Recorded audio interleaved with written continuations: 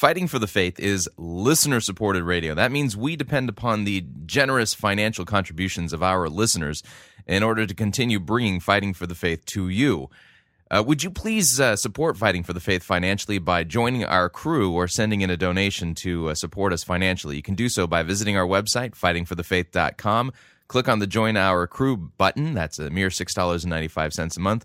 Or if you'd like to make a flat contribution, you can do so by clicking on the Donate button or making your gift payable to Fighting for the Faith and sending it to Post Office Box 508, Fishers, Indiana, zip code 46038. Thank you for your support.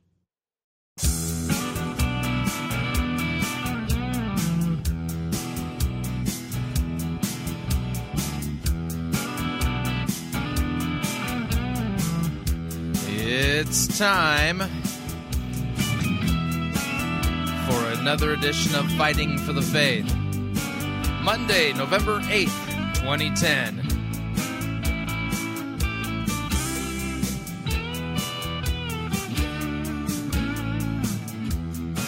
You know, I'm beginning to think that I have way too much to say. Maybe I should go to 4 or 5 hours a day on the radio. And you're going, no, I'm kidding. I won't do that. I was thinking about this the other day. I remember when I made it to my first time I made it to 2 hours on the program. It was like a big deal. Thank you for tuning in. You're listening to Fighting for the Faith. My name is Chris Roseborough, and I am your servant in Jesus Christ. And this is the program that dishes up a daily dose of biblical discernment, the goal of which is to help you to think biblically, to help you to think, well, critically, to compare what people are saying in the name of God to the Word of God. Listen, just because you have an idea that burbles up from within your psyche doesn't mean that it actually rises to the level of, prophetic revelation from God. Yeah, listen, your inner burblings, they need to, be compared to what God's Word says, and if you think you're hearing from God, you're probably not. It's sad to say, but true. And there's a lot of folk out there who seem to think that they're hearing from God, when in fact they may be hearing from the other place. Yeah, it's so how do you know whether or not you're well, listen, I don't know about any of the subjective stuff, but I do know where you can go to find out where God has spoken. And people go, we don't need the dead word of God. No, listen, it's not a dead word. God's Word reveals that God's Word is living and active. It's sharper than any two-edged sword. You want to know where God has definitively spoken? You go to the Bible. All that other stuff, I don't know why you think that that God somehow is revealing new things today. He hasn't promised to do that, and so if God really is speaking today, he might be, then he would never contradict himself, so we go with the Bible. Just crazy stuff. And kind of in that vein, if you follow I've finally gotten to the point where the dust is starting to settle after my debate with Doug Padgett and my visit to Minneapolis. Last week was kind of a catch-up week, and you'll see really by tomorrow the podcast will be fully up to date, and we'll be completely back on track. And it's taken a while to kind of get to that. As a result of it, I felt like today, hey, I might try my hand at blogging again. It's been I got my start in blogging, and I feel like I've been neglecting my first call into discernment type ministry. Actually, my first call into discernment ministry had nothing to do with blogging. It had to do with cult ministry. I actually cut my teeth theologically doing cult ministry, and at least that's where I began to understand apologetics, and that kind of led me into studying it further. Anyway, today I wrote a blog post. When I read things, if I find really cool quotes, I use a piece of software called Mac Journal. And you're going, Mac Journal? Yeah, you'll notice Mac Journal, not PC Journal. It's Mac Journal because I'm an Apple guy. Anyway, on Mac Journal, I've got a ton of archives and really articles that I've kept hold of for years. And then one of my journals that I keep there on Mac Journal is great quotes. And what I'm finding is that some of the better quotes out there, they're, quote, tweetable. Yeah, that means, anyway, this one wasn't quite tweetable, but I thought it was worth passing along. And so I put a blog post together today at letterofmarque.us, letterofmarque.us. That's my blog. And if you have an RSS reader, you might want to point it to that. But the name of the blog post is on trusting what God has revealed and rejecting what he hasn't.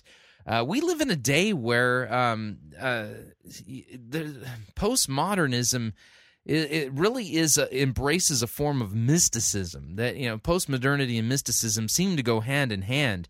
As a result of it, it's as if these postmodern mystics are climbing their mystical ladder up into heaven, think Lectio Divina, and in order to peek at the naked God, to get revelation that isn't in God's Word. And funny enough, one of the really early lights in the Christian church theologically was a gentleman in the 4th century. That was Ambrose of Milan, and let me read what I wrote. It says, Ambrose of Milan, one of the great theologians of the early church, gives us some sage advice in his book, De Vocatio... I can't even pronounce. I don't know Latin. Vocatione Gentium, book 17. That's where I found it. Anyway, this advice that he gives would be wise for us to heed today. And here's Ambrose of Milan's quote. He says, "The things which God wishes to be hidden are not to be examined." Let me read that again. The things that God wishes to be hidden are not to be examined, and the things which he has made manifest are not to be rejected, lest we as ingrates be improperly curious toward the former, that would be the things that are hidden, and damnably ungrateful for the latter, that's the things that he's made manifest. Yeah, it's a great quote by Ambrose of Milan. And so let me give you let me translate this for you. In other words, beware of today's postmodern mystics who claim that they're being given new truths by the workings of the Holy Spirit. When you take time to compare the postmodern mystics' nudges, whispers, dreams, and visions to the written Word of God, what you'll discover is that these folks are not getting new truths from God, but instead are being fed the same old lies the devil has been spewing from the beginning of human history. Yeah, it's just one of those sad things. So in theological speak, we talk about material and formal principles. Material principle is the center of your theology. Formal principle is by what authority? What's your authoritative source for the material principle that you think is the center of your theology? And so to put it in kind of give you a rough cut on this, Christianity should be, our material principle, the center of our theology. You could say is Christ and Him crucified for our sins. You could even further boil that down. Subpoint A1 being salvation by grace alone, through faith alone, by Christ's work alone.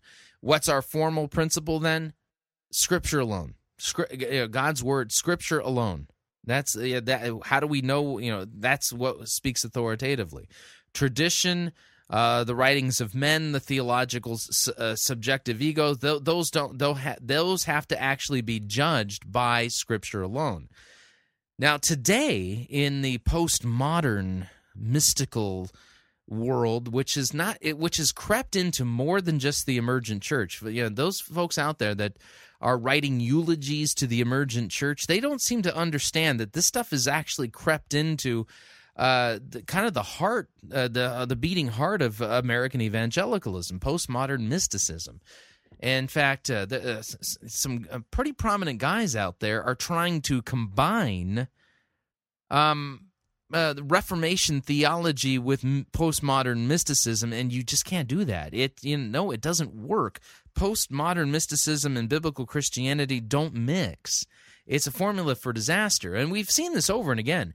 One of the reasons why churches and church bodies and denominations end up in the gutter, why they end up being kicked to the curb and end up becoming just completely silly, is because what they do is they put something else alongside of the Scripture. Okay, and supposedly that thing that comes alongside has authority. And so when we look at what happened to Roman Catholicism, well, you can see, this train wreck is really easy to identify where things went wrong. You just follow the tracks back, and you sit there and go, oh, I see what happened. They left the authority of Scripture, and they put alongside of the authority of Scripture so-called tradition, which basically then said that the Pope can speak infallibly and things of that nature. And as a result of it, you have all these bizarre things coming along into Christianity. In fact, things went really bad when they decided they were going to lock the Bible up in Latin. Why Latin? I don't understand that. Anyway, so historically, we can look at what happened. They locked the Bible up in the Latin language, and it was considered impious and sinful to speak God's word in the vulgar language of the masses of the time. English, German, French.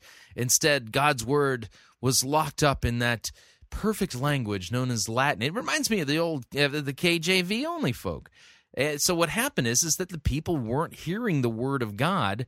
Well, they were hearing it, but if you didn't know Latin, well, a lot of good that would do you. And so they were completely dependent upon people to tell them what God's word said. And well, what happened is that God's word kind of took a back seat. I mean, if you think of religion as a bus, see, what happened is that Christianity has God's word in the driver's seat. And, well, when people don't like it when God's word is in the driver's seat, because then the God of their own making can't have any say in what's going on. And so what they did is they didn't want to completely get rid of God's word, because then everyone would know what you were doing if you did that. And so they took God's word out of the driver's seat, and they sent it to the back of the bus. And, everything else in front of it was more important. And you sit there going, wait a second, what about God's word? They say, oh, well, we still think God's word is important. We have a high view of God. We think that God's word, it plays an important role, but it's over there at the back of the bus. And so, let me give you another metaphor that you can kind of grasp onto here. Since you're listening to Pirate Christian Radio, either on podcast or on a live stream, one of the things that we're all familiar with is this idea of smugglers. You've heard of smugglers, people who, well, they smuggle things. And I love that verb, smuggle. Anyway, they smuggle things. And usually smugglers smuggle things that are contraband, things that are illegal, things that are, that the state or whatever has frowned upon and said you can't have this thing from that place for whatever the reason is. And so here's the idea, is that in God's word, we understand what God has revealed about himself. But what happens is that man by nature has false ideas about God. By nature has a false deity. Usually it's the deity that men and women worship by nature is, the God of their own making, the God of, the Build-A-God. You go to the Build-A-God shop. And so here's the idea is that as long as God's word is reigning, and as long as God's word is the thing that's normative, as long as sola scriptura is in play, then what happens is it becomes really super easy to pick off the smugglers. It's... they're sitting ducks when God's word is the thing that is the center, norm, and is authoritative. But so what happens is that theological smugglers want to smuggle in their contraband theology. And the way they do it is by convincing people, hey, put down that sola scriptura thing. You're going to hurt somebody with that. And so what happens is that when they convince people using really stupid arguments like, hey, we don't need sola scriptura because when you do that, you've got a paper pope. Yeah, you wouldn't want a paper pope, would you? And people go, no, that sounds terrible. I wouldn't want a paper. No, that's awful. I don't want a paper pope. And so what happens is that they say, see, you've got to be in tune with what the Spirit is doing now. Oh, okay. And so what happens is you put away the paper pope in order to embrace what the Spirit is doing now, and all you're doing is, well, you've now opened your church up to a bunch of theological smugglers who are bringing in contraband theology, all under the guise of, well, the Holy Spirit. So you think about it this way: is that smugglers are usually pretty good at like hiding their contraband items, and so one of the ways that people hide the bad theology they're trying to smuggle in is they hide it in this drawer called the new thing the Spirit's doing today. And see, you sit and you go, oh, yeah, well, I don't want to be against what God is doing today because, I wouldn't want to limit God. And so, as soon as you start thinking this way, what you're doing is you're opening yourself up to contraband theology. Yeah. Theology that's banned in the kingdom of God. And why is it banned? Because it's a lie. It's real simple. So anyway, that's the idea. We're against theological smuggling, and the way the theological smugglers work is by claiming that they're having mystical experiences. Yes, these postmodern smugglers, they're claiming that they're having mystical experiences, that they're being led by the Spirit. And, well, then they go, wait a second. If that's true, then why is the Spirit telling you things that are contradicted by God's Word? And see, then when you say stuff like that, then they get really upset. In fact, when I posted this thing, I sent out a Twitter tweet. I still hate that word. And one of the guys who hangs out in the emergent circles sent me a harshly worded tweet response. Because I said, quoting Ambrose, that I made my point in that is that we're to not try to figure out what God hasn't revealed. No. We're to be satisfied with what God has revealed in His Word. It's real simple. Hang on a second here. How did I lose this? Letter of Mark. .us. Sorry, I don't know what happens. I switched screens and I lost my... So let me reread what I said here regarding Ambrose's quote. In other words, beware of postmodern mystics who claim they're being given new truths by the workings of the Holy Spirit. When you take the time to compare their nudges, whispers, dreams, and visions to the written Word of God, what you'll discover is these folks are not getting new truths from God, but instead are being fed the same old lies that the devil has been spewing from the beginning of human history. Well, I've got an emerging guy who took umbrage with that particular blog post, and he said, well, with that in mind, it looks like we have to throw out the Trinity and all theology post-New Testament. And then he says, assurance leads to hate. No, we don't need to throw out the doctrine of the Trinity because the doctrine of the Trinity is clearly taught in Scripture. It's what God has revealed about His nature.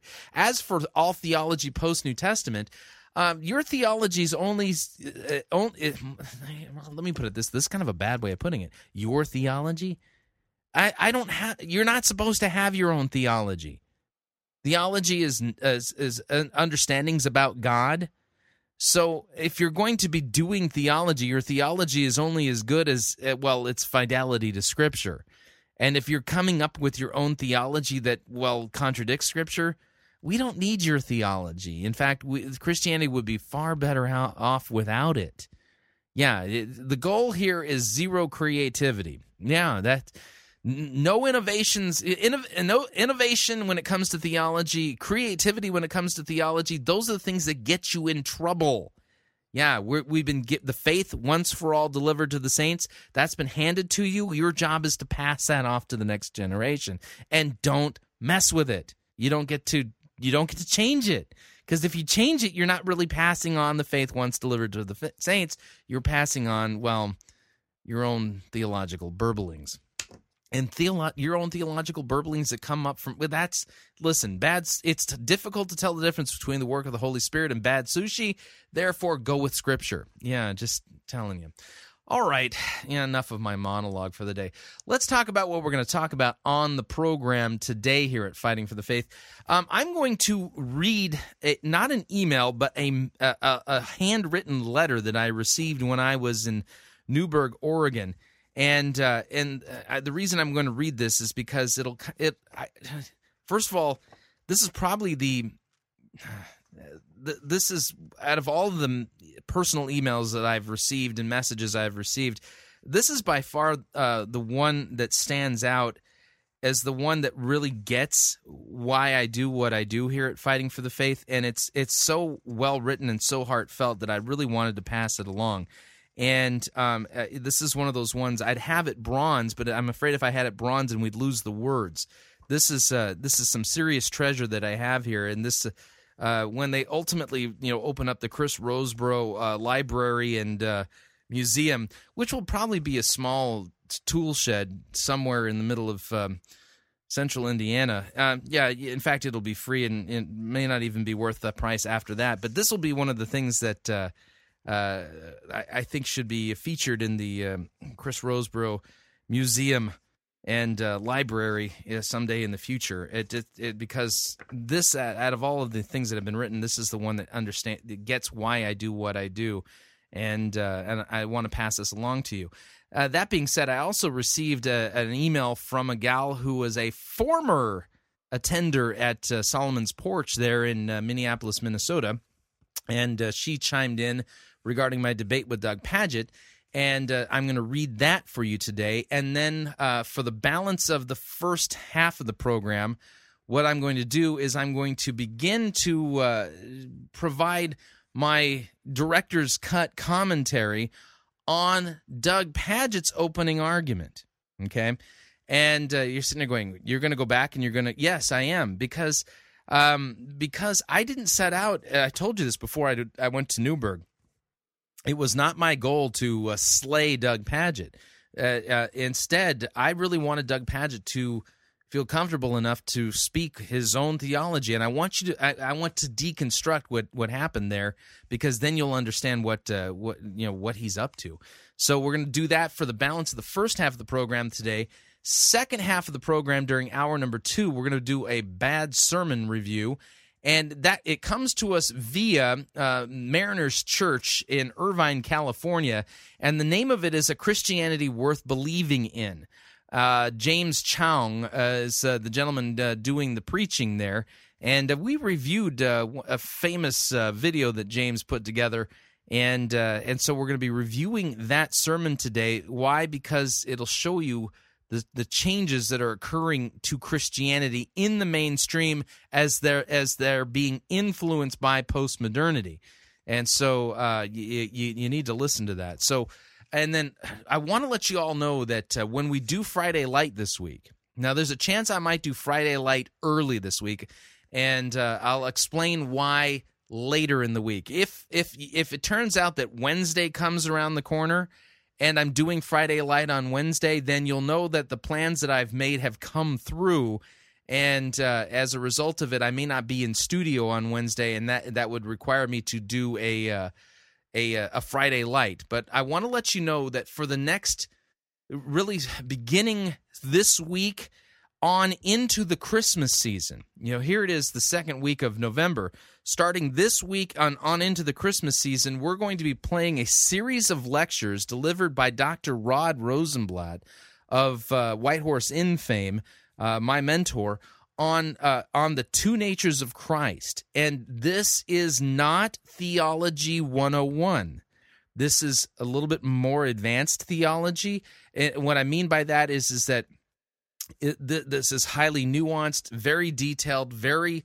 It's the kind of stuff that if you think of basic theology and catechism as being, we'll say, a peanut butter and jelly sandwich, this is a steak with a very fine aged wine and some very good hors d'oeuvres to go with that wine. This is a chewy meal that takes some time to eat, enjoy, contemplate, and digest. That being the case, I'm going to let you know now that if you really want to get the full experience, because it's all about experience.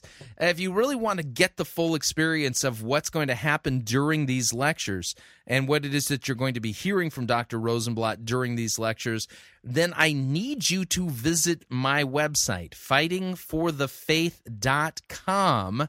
And along the left-hand side of the website at fightingforthefaith.com, you will see underneath the calendar it says featured books, and there's a featured book that says Chemnitz's Works. Okay, and if it looks like it's in black and it says Two Natures of Christ, here's what you need to do: go to fightingforthefaith.com.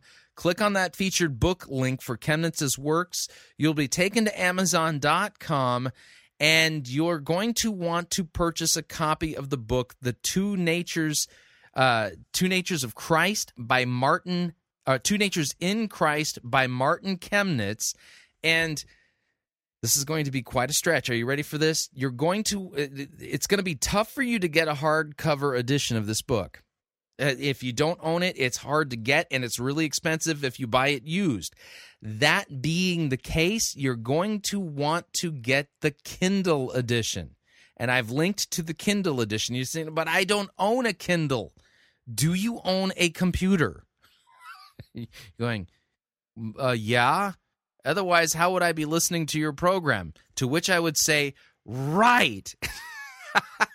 If you're listening to this program, the chances are like 99.9% that you actually own a personal computer, okay? Now, if you own a personal computer, that means you are capable of reading Amazon's Kindle books. And you're going, really? Yes. Just go to Amazon.com, look for their Kindle software. It's featured right there on the homepage. You can read an Amazon Kindle book if you have a Macintosh. You can read an Amazon Kindle book if you have, heaven help you, a Windows version of a personal computer. You can read an Amazon Kindle book if you have an iPhone. You can read an Amazon Kindle book if you have a BlackBerry. You can read an Amazon Kindle book if you have an iPad. You can read an Amazon Kindle book if you have an Android. You can also read an Amazon Kindle book, get this, if you have an Amazon Kindle. So I know this is all sounding just way too, I know this is crazy. This is quite an experiment, but the idea here is that you want to read this book along with the lectures. So I'm letting you know now that you want to get this book and you want to read and follow along with the lectures that we're going to be playing from Dr. Rod Rosenblatt on the Two Natures in Christ. If you really want to get the full depth and magnitude of what it is that he is going to be teaching on. And these lectures are going to take us well into December. This is not an easy topic.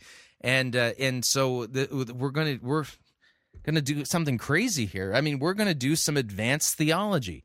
And I got to tell you, this book, The Two Natures in Christ, it is not the kind of book that you can do, light reading.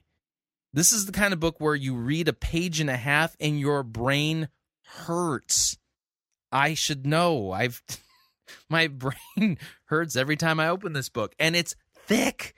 And the words are small. And there's a lot of scripture references in this. So you're thinking, are you sure you want to do this, Chris? Yes, I want to do this. So we're going to be listening to a fantastic set of lectures by Dr. Rod Rosenblatt on the Two Natures in Christ. We're going to be doing it here on the program, and if you want the full experience, you need to go to fightingforthefaith.com, click on the link that I have in the left-hand column on the works of Martin Chemnitz. It'll take you to the Kindle edition, and here's the fun part about it. If you purchase the Kindle edition of the Two Natures in Christ, You can download it and start reading it immediately. You don't have to wait for UPS. You don't have to wait for the mail. No, none of that. You can start reading it immediately.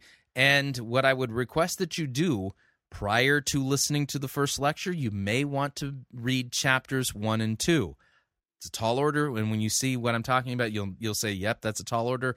But you know what? Here's the deal. I know you can do this, and I think you would benefit greatly from this. That's why we're going this way. So I just want to let you know that. Okay, so I'm going to take our first break. When we get back, I'm going to read a letter, an email, and then begin the process of working through Doug Padgett's opening argument. We'll get part of it today, part of it tomorrow. So we got lots of ground to cover, and so there you go. So if you, you're going, Chris, my head is spinning already. I know mine is too, but my head spins all the time. It's just goes with the territory. All right, if you would like to email me regarding anything you've heard on this edition or any previous editions of Fighting for the Faith, my email address, talkback@fightingforthefaith.com. That's talkback@fightingforthefaith.com. Or you can ask to be my friend on Facebook. It's facebook.com/Pirate Christian. Or you can follow me on Twitter. My name there, Pirate Christian. We will be right back.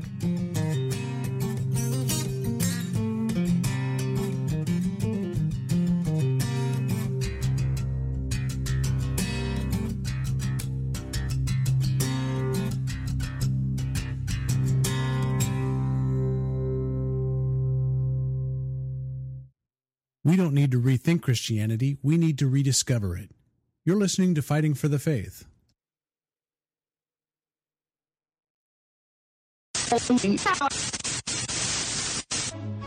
You're listening to Pirate Christian Radio. We'll be taking your false doctrine now.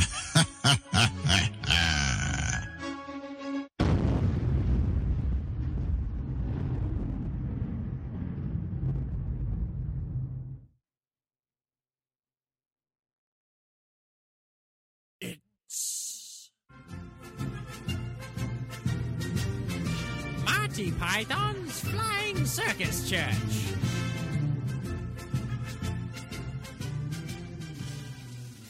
You're listening to the Emergence Sports Network here on Pirate Christian Radio. You've tuned in just in time to catch today's Emergence Ball match between the Pomo Bombers and the Majestic Mystics. Today's match is proudly brought to you by Rex Kwando's Bible Pants. There's the buzzer, and they're off. McLaren dribbles the pigskin down to first base, takes out his putter, and... Whoa! Jones checks McLaren against the boards, and then passes to Padgett in left field. But wait, Bulls Weber is charging from the 10-yard line, and she slam dunks from the foul line. That's a birdie. The crowd is going wild. When was the last time you saw something like that? I don't think I've ever seen anything like this.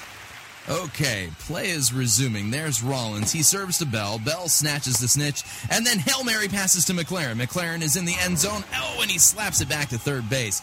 Tickle grabs her wicket and then punts one out into center court. It looks like Jones and Padgett are double-teaming Bulls Weber. He doesn't have a shot, so she slices one off into the rough. McLaren is there to make the safety, but Padgett grabs McLaren's face mask and then throws down to second base. What a brilliant save that was. Jones takes out his driver, then sends one out to midfield. Tickle headbutts the ball and then sends it back to McLaren. He vaults over the pommel horse. Oh, and he sticks the landing! Unfortunately, the degree of difficulty wasn't that high, but McLaren racked up 7 brownie points. Tickle sets up for the kickoff. But wait, Jones is trying to steal third base. Tickle slap shots the ball back to Bulls Weber, but Jones is safe! He's safe! That means it's going to be third down with 44 meters to the pin. Looks like this match is going to go into sudden death.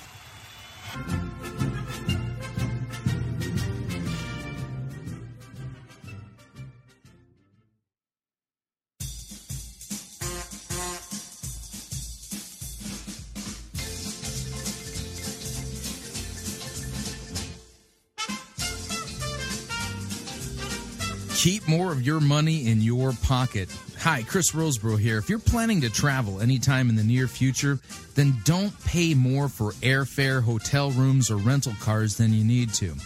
Longtime Pirate Christian Radio featured advertiser Cheap O Air can save you a Tijuana taxi load of money on all of your travel needs. Plus, Cheap O Air has a seasonal promotional code for all of our listeners that will save you an additional $10 off of Cheap O Air's already low prices. Visit piratechristianradio.com/cheap, write down the promo code, and then click on the banner, and then book your travel today. Again, that's piratechristianradio.com/cheap.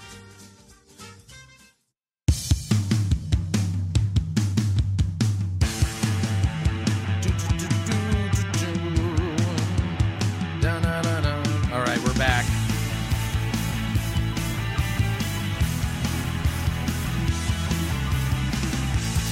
Warning, your own subjective ideas, burblings, and intuitions do not rise to the level of revelation from God.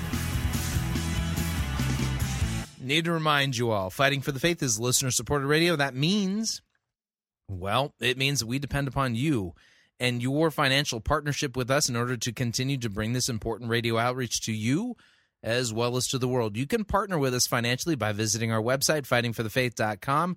When you get there, you'll see two friendly yellow buttons. One says donate, the other says join our crew. When you join our crew, you're signing up to automatically contribute $6.95 to the ongoing work and mission of Fighting for the Faith and Pirate Christian Radio. And of course, if you would like to specify the amount that you would like to contribute, you can do so by clicking on the donate button, or you can make your gift payable to Fighting for the Faith and send it to Post Office Box 508, Fishers, Indiana, zip code 46038.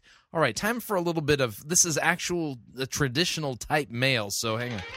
And we'll get to email after this.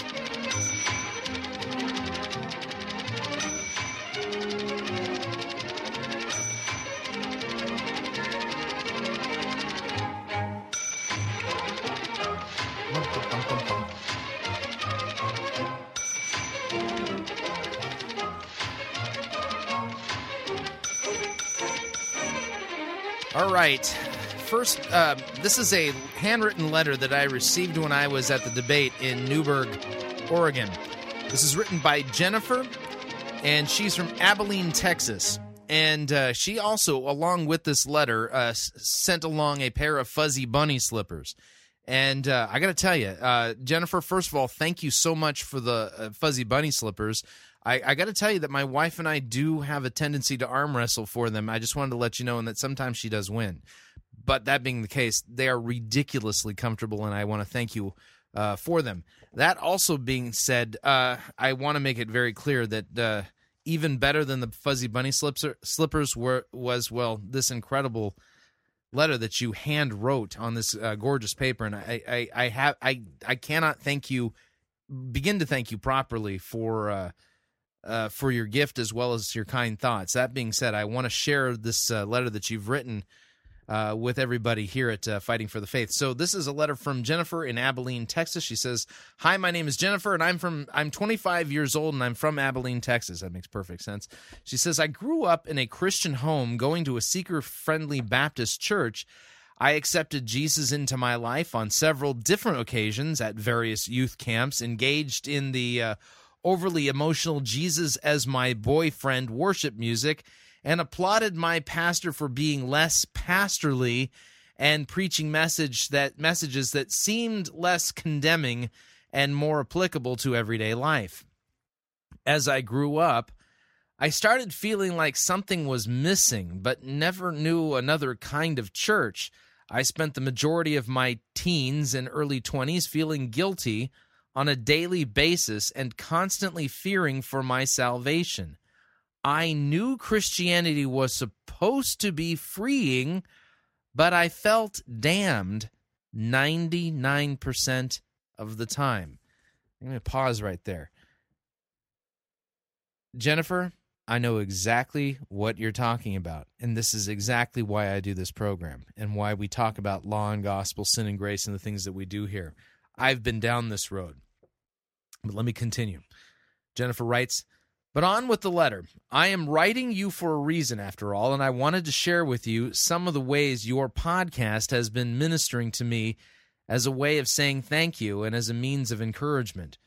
The first major shift and the easiest to click and change for me happened immediately when I heard you critique seeker-friendly sermons for the Bible twisting and the eisegesis as opposed to sound biblical doctrine. I immediately exclaimed, "Oh, that's what I was missing all of those years." Once I realized there were men out there that would teach what the Word of God actually says, I left the megachurch I had been attending and sought out a smaller church where the pastor takes large segments of Scripture and teaches what it actually means. Now, the next change came when I heard you discuss law versus gospel. This also resonated well with me, but it took a little while for me to fully grasp the concept. You see, in the seeker-friendly church I grew up in, they would say, quote, salvation by grace alone. But what they actually taught on Sunday mornings in youth group and in life groups was salvation by works, which led to the above-mentioned guilt and fear. Jennifer has an amazing point here, and that is that she said she attended churches that said they believed in salvation by grace alone, but what they really taught was salvation by works. There was a disconnect. Once I started to get the hang of this lesson, an amazing freedom I had never known started to take hold of me. I realized that this God I served was more powerful than I had ever believed. It was exciting to be free from the fear of, have I done enough? And in a way, it completely simplified the gospel. It went from just do this, that, and the other, and don't forget this one too, to Jesus died for our sins, period. With this new realization of law versus gospel came a greater confidence in speaking with others about salvation. Now, this next one, I still find myself confused every now and then. Old Testament stories are not meant to be an analogy one applies universally to all people. When I heard you say that, I said, whoa, stop the train. What? Then what are you supposed to do with them? Okay, yes, I talk to the radio often. That's okay. You know, it's okay if you talk to the radio because that still seems sane. Jennifer, I actually talk to myself, which doesn't sound sane at all. So, yeah, if only the microphone were on when I did that. Anyway, she says, now after several episodes of Fighting for the Faith, I began to grasp the concept of the scarlet thread and the miraculous story of God keeping his people so one day Jesus would be born. The most recent and life-altering change came very recently when you had made the distinction between accepting Jesus into your heart and God pulling you into a relationship with him. I was driving and almost had to pull over because I was so furious that such a fundamental piece of Christianity had been taught to me wrong and that I had never, ever thought to question it. Understanding that the Bible teaches that it is God who pulls you out of your sinful, dirty, wretched state and breathes new life into you, and because of that you say, my God, I am so sinful, I repent, please forgive me, it just changes everything for me. It exalts God higher than I believe most of the Christian church holds him, to an incredible place of power and majesty that the lover Jesus I grew up with could never even aspire to. This brought me to my knees, and I repented to God for holding such a low view of him for so long, and for inadvertently thinking I had the control of my life, and he was just that guy that steered me in the right direction and attempted to keep me headed down the path of righteousness instead of the path of evil. For treating him like my personal cheerleader, my life coach, and my very own genie in a bottle. I am so grateful for your show because people like me need things spelled out clearly for them, sometimes to be shown the lie and the truth side by side. I originally thought I would have nothing to learn from you or your show because I knew that the glory cloud and the movie sermons were obviously a sham, but it has helped me grow in areas I wasn't even aware problems existed. Thank you again for all that you do. Jennifer from Abilene, Texas. Jennifer, thank you. Thank you for the words of encouragement, and thank you for this email to encourage me based upon what God has done and revealed to you through this humble and silly program. Thank you. Okay, moving along. Yeah, I got to tell you that mail though, that is one that I keep and I go back to from time to time, because sometimes it's hard to do what I do here at Fighting for the Faith, and the reason it's hard to do it is because I upset people, and they have a tendency to want to let me know that they're upset at what I've said. So it helps to get words of encouragement. I got an email that I want to share from you from a gal by the name of Deborah from Minneapolis, Minnesota. And Deborah is a former attender at Doug Padgett's church, Solomon's Porch. Deborah writes, he says, Chris, my name is Deborah, and I attended Solomon's Porch for years. I always knew much was wrong, but could never put my finger on it. Finally, I learned to ask the right questions. It took a long time because Doug never actually stated his deceptive agenda or what he actually believed. When I figured it all out, I wrote to him, talked with him, and then left.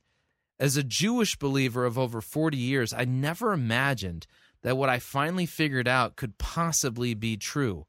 I'd go into details, but I'm sure you already know some of what I have to say. I listened to the 7-part discussion that you had with Doug on the topic of hell and language, etc. You were clear, you were humble, and you stayed true to the teachings of Scripture, and I want to thank you. I'm writing to you to suggest a question for Doug. You may already know this, but he doesn't actually believe in heaven either. Yes, I'm aware of that, by the way. He has said many times that Jesus isn't actually coming back, second coming, because he's always coming. It may take thousands of years, but the earth will be recreated and regenerated as we partner with God. I actually hit him with my large teacher's bag when I heard this. Perhaps you can ask him about this as well. Unlike me, you probably won't be as shocked. Deception is tricky, I've learned. There are always things that resonate with us, things we agree with, and things that we want to agree with. We are drawn to it, and it's given an opportunity to do what it sets out to do, deceive. After 40 years of following Jesus, I was deceived, but you won't be. There's more I could tell you, but I won't take up any more of your space. Thank you again for what you do. Deborah, thank you for your email, and I am very thankful that God opened your eyes to the deception that you were being given at Solomon's Porch. I pray for Doug, and I pray for the folks there at Solomon's Porch that God would open their eyes to the deception that they are buying into. Because ultimately, Doug's eschatology that he buys into, his recreationist eschatology that eliminates heaven and hell, eternal life and eternal punishment, ultimately it devalues the gospel and turns basically the doctrine of salvation by grace alone through faith alone into something that is yesterday's garbage, and instead he's created a new religion of works, partnering with God to help bring the kingdom here to earth. That is a gospel of works. And so I'm thankful for your email, and I will keep you in prayer too, and if I have the opportunity to further dialogue with my friend Doug Padgett, I will. So I wanted to pass that along to the listeners here at Fighting for the Faith. Okay, now, moving along, what we're going to do now on the program is I'm going to begin the process of letting you hear Doug Padgett's opening statement. And by the way, you're going to have access to download the whole, the entire debate to listen on your iPod probably by tomorrow. And Doug Padgett has actually taken the video and put them online. So if you go to Doug Padgett's blog, you'll be able to, if you want to view the video of the debate, you can do so. But that being the case, I'm going to begin the process of kind of doing a director's cut thing so that you can, so that you can begin to see what it is that Doug did in his opening statement and in the other parts of the debate that you need to be aware of, so that you understand the technique that he engaged in, and how we as Christians are to view that and do something about it. So, with that, here's the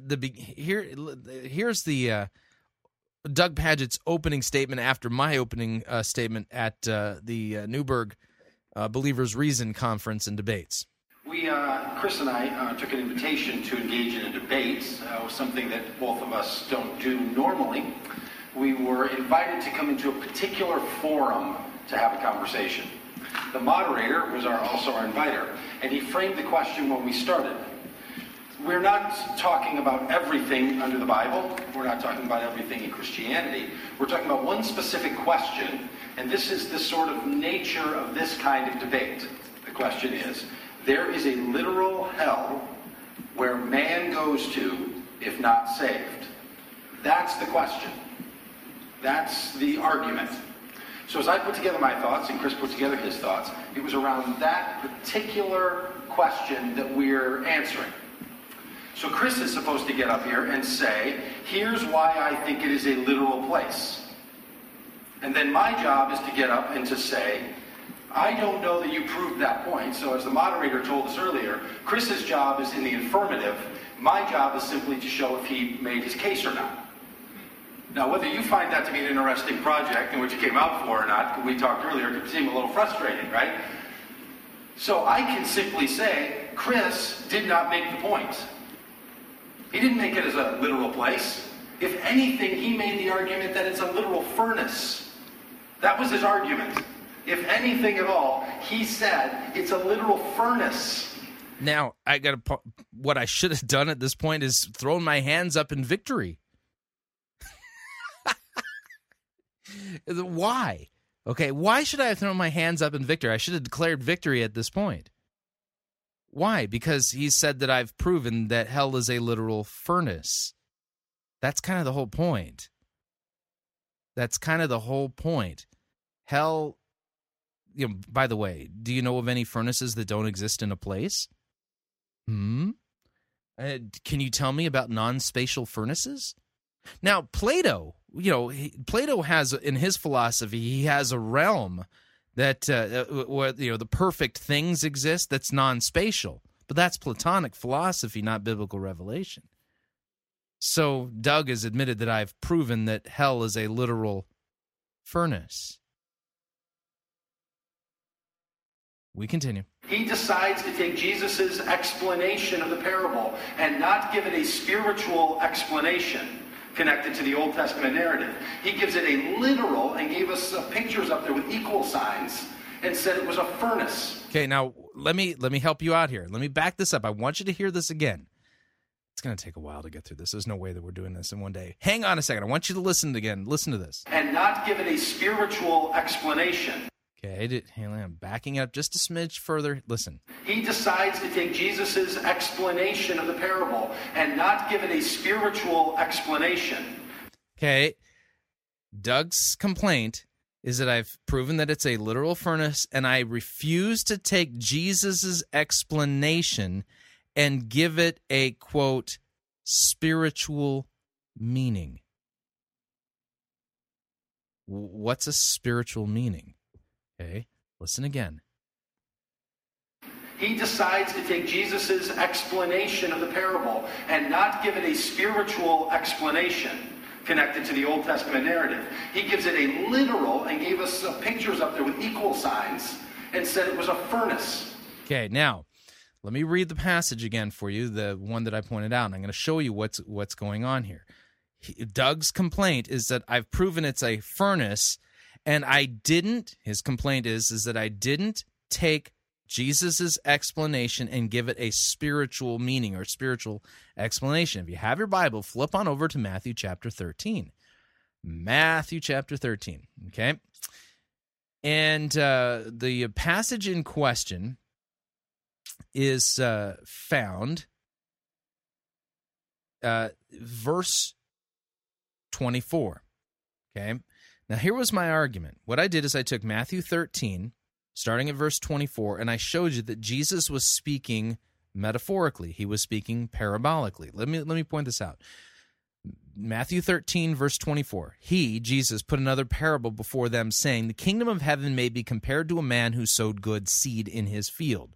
But while his men were sleeping, his enemy came and sowed weeds among the wheat and went away.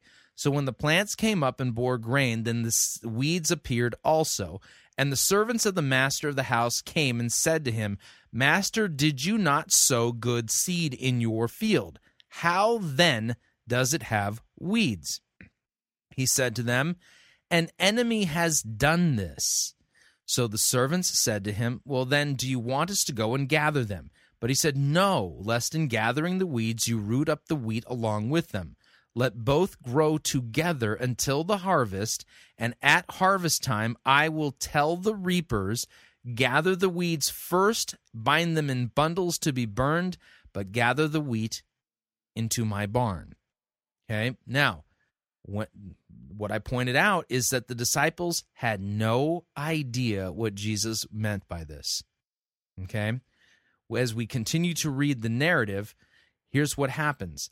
Verse 36, when he left the crowds and went into the house, the disciples came to Jesus saying, explain to us the parable of the weeds of the field. They didn't get it. They didn't understand it. Jesus answered, the one who sows the good seed is the Son of Man. Now, if you've downloaded my PowerPoint slides for for the debate, for my opening statement, what I did is I basically I said Jesus explains each of the different symbols and he gives you the literal meaning. And what I did is I said the one who sows the seed equals the Son of Man. I just took the word is out and I put a equal sign. Okay, the one who sows the good seed is the Son of Man. Notice that Jesus isn't given a spiritual explanation. He's giving a literal explanation. The field is the world. The good seed is the sons of the kingdom. The weeds are the sons of the evil one. The enemy who sowed them is the devil.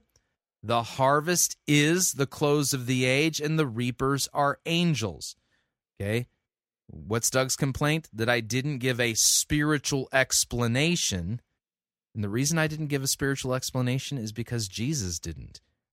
He gave a parable, and then he didn't give us a spiritual explanation. He gave us the literal meaning, and he demystifies all of the symbols. Okay? So here's Jesus' words. Just as the weeds are gathered and burned with fire, so will it be at the close of the age.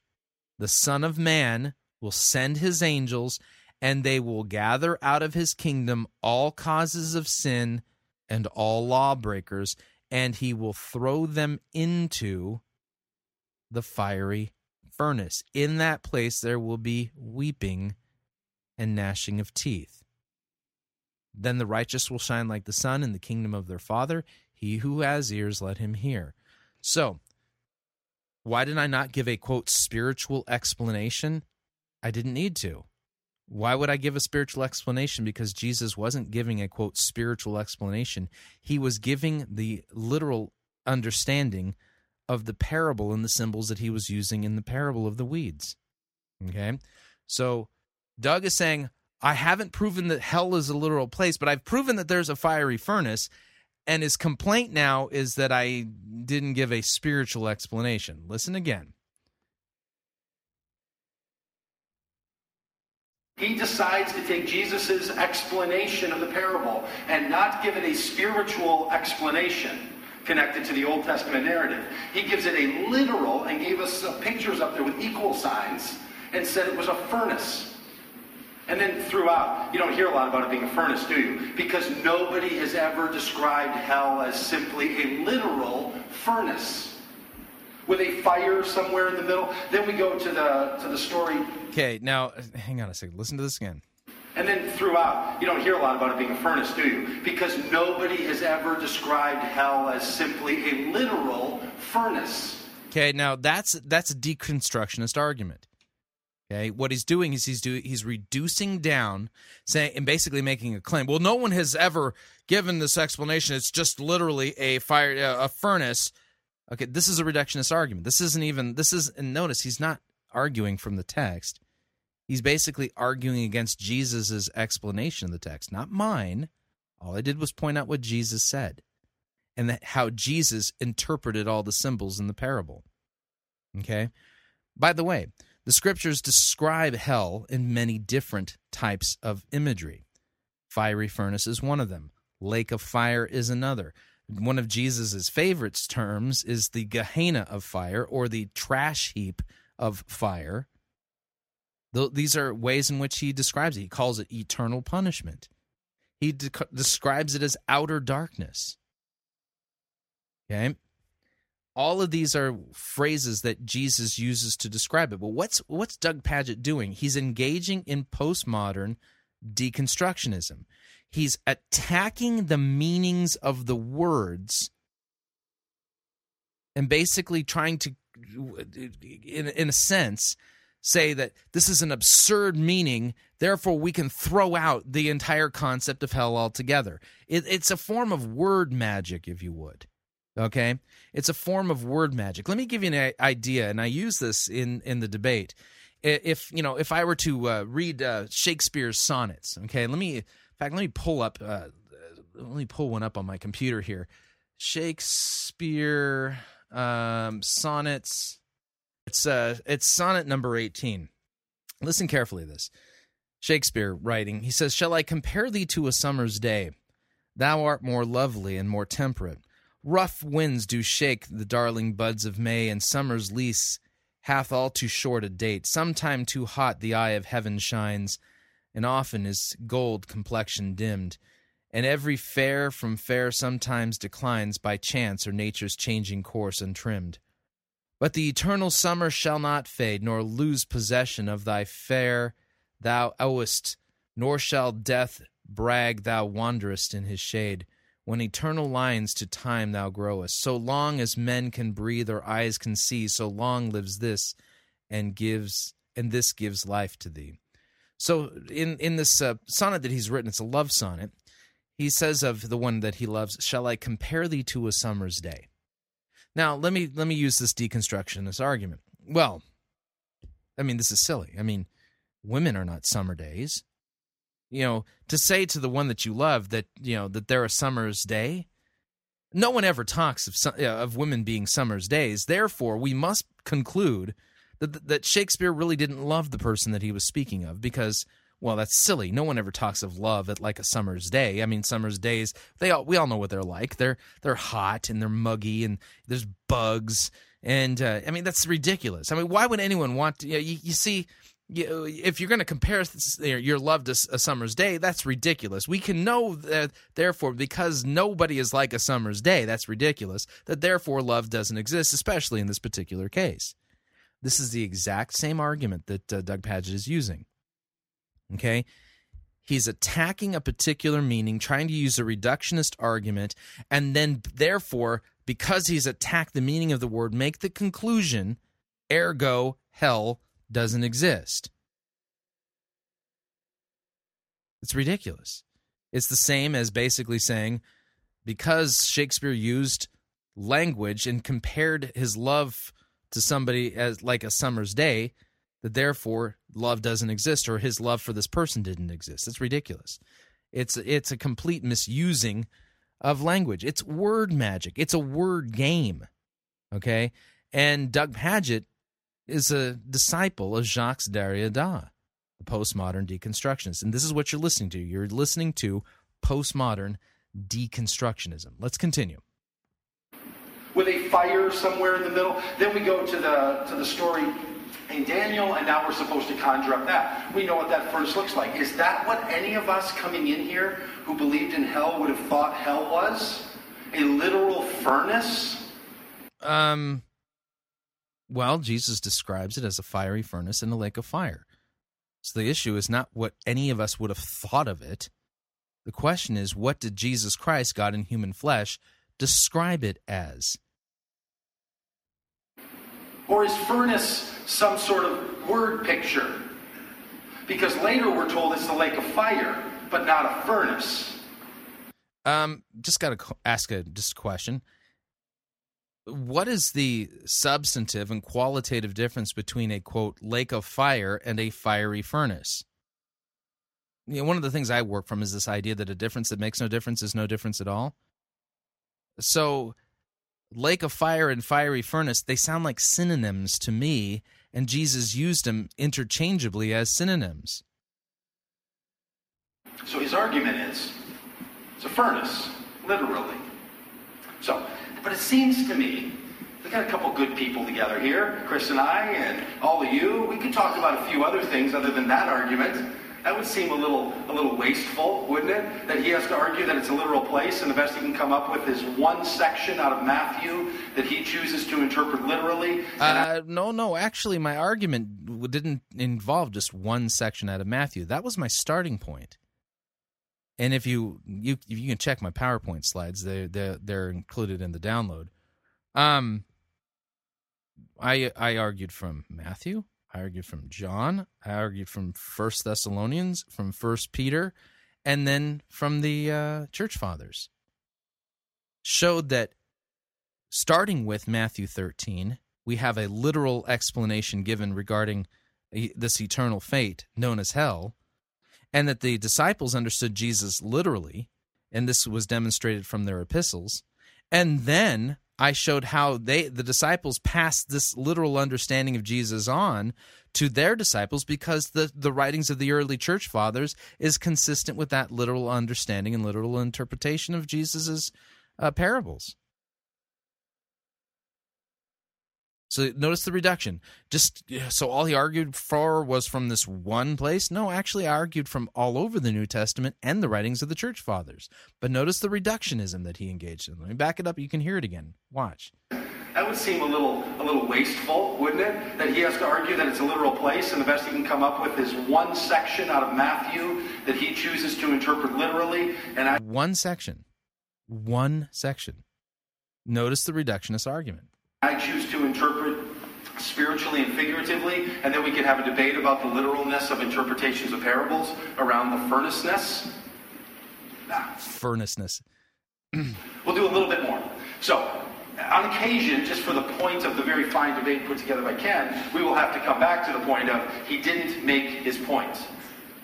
But there's more to it than that. So let's talk about what's more to it than that, if we could. Now, Chris said earlier in his opening argument, and I think this is quite important, that there's this authority that exists. The Scripture has authority. Then he said, but we don't... No, this is actually a misinterpretation. This is a mischaracterization of my argument. Okay? Jesus is our authority. The question is, where can I find the words of Jesus?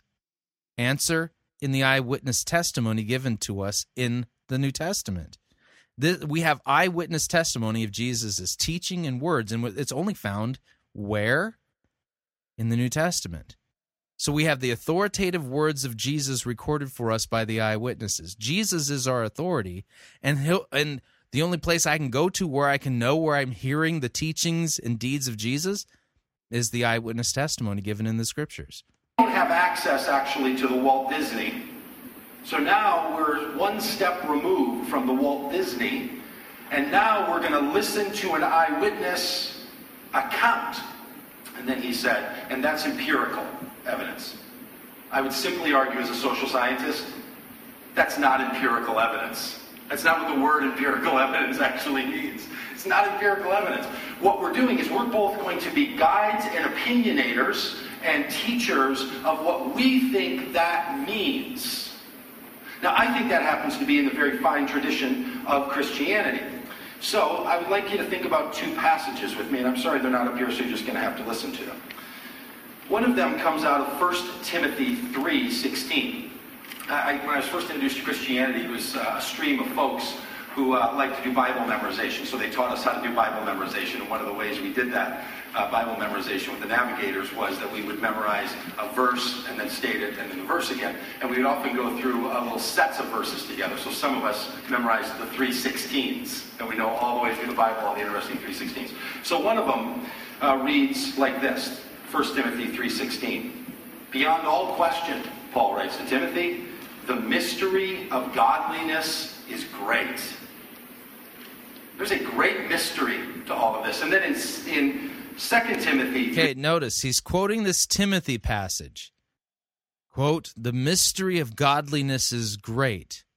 So somehow this then gets overlaid over the clear teachings of Jesus so that we don't have to listen to the clear teachings. Instead, we get to shroud it in mystery so that we can create a spiritual interpretation of this passage that is mysterious. Mysterious. Mystery. So you don't have to know. You can't go and say Jesus spoke about this clearly. No. The mystery of the godliness is mysterious. The mystery of it is great. See what he's doing? He's trying to shroud this thing now to get away from the clear teaching of what it says. He's going to shroud it in mystery by basically misapplying this 1 Timothy 3:16 passage to the clear teachings that I've given, the clear passages on the doctrine of hell. 3:16 writes this. However, Timothy, my insertion, you know all about my teaching, my way of life, my purpose, my faith, patience, love, endurance, persecution, suffering. What kinds of things happened to me in Antioch and Iconium and Lystra, the persecutions I endured, yet the Lord rescued me from all of them. In fact, everyone who wants to live a godly life in Christ Jesus will be persecuted. The godly will be persecuted. Now, what exactly does this passage have to do with the clear teachings of Jesus and the apostles and the church fathers on the doctrine of hell? This is kind of like in magic. One of the things that magicians engage in is sleight of hand. They distract you away. They distract your attention away in one direction, and while you're focused on that, they're doing something over here with the other hand. That's what he's doing here. What does persecution have to do? The mystery of godliness is great, so we got to look at mystery. And now he's quoting a passage regarding persecution, but what does this have to do with anything? He says, while evil men and impostors will go from bad to worse, deceiving and being deceived. But as for you, continue in what you have learned and have become convinced of. Can I repeat that one without it being too rhetorical? Continue in what you have learned and have become convinced of, because you know those from whom you've learned it. Now, wouldn't this passage argue against Doug Padgett's position? Answer, yes, it clearly would. Because we can say with certainty that Timothy learned of the literal place called hell, of the coming wrath of God and Jesus' second coming, and that the sheep and the goats would be separated, and the goats would go to eternal punishment while the sheep would go to eternal life. How can I speak so authoritatively in this sense? Because you can read what the Apostle Paul and the Apostle Peter and the apostles taught on this, and what Jesus taught on it. They didn't teach what Doug Padgett believes. Timothy did not believe what Doug Padgett believes at all. And how from infancy you've been taught to know the Holy Scriptures, which are able to make you wise for salvation through Christ Jesus. For all Scripture is God-breathed and useful for teaching, for rebuking, correcting, and training in righteousness. Now notice the text that he quoted. All Scripture is God-breathed and profitable for correcting, teaching, rebuking, and training in righteousness. Rebuking, part of the rebuking function of Scripture is to rebuke false doctrine and teaching. Kind of odd that Doug Padgett's quoting this passage, don't you think? So that the one of God, so that the person of God may be thoroughly equipped in every good work. See, it's a fine tradition that we have in Christianity, that we don't treat the text as if it is our authority. What? he just, okay, notice what's going on here. Hang on. I mean, it doesn't even make any sense at this point. Hang on a second here.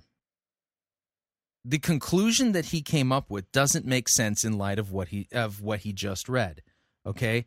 Listen to his conclusion. I mean, it's like 180 degrees opposite of what the text he just read says.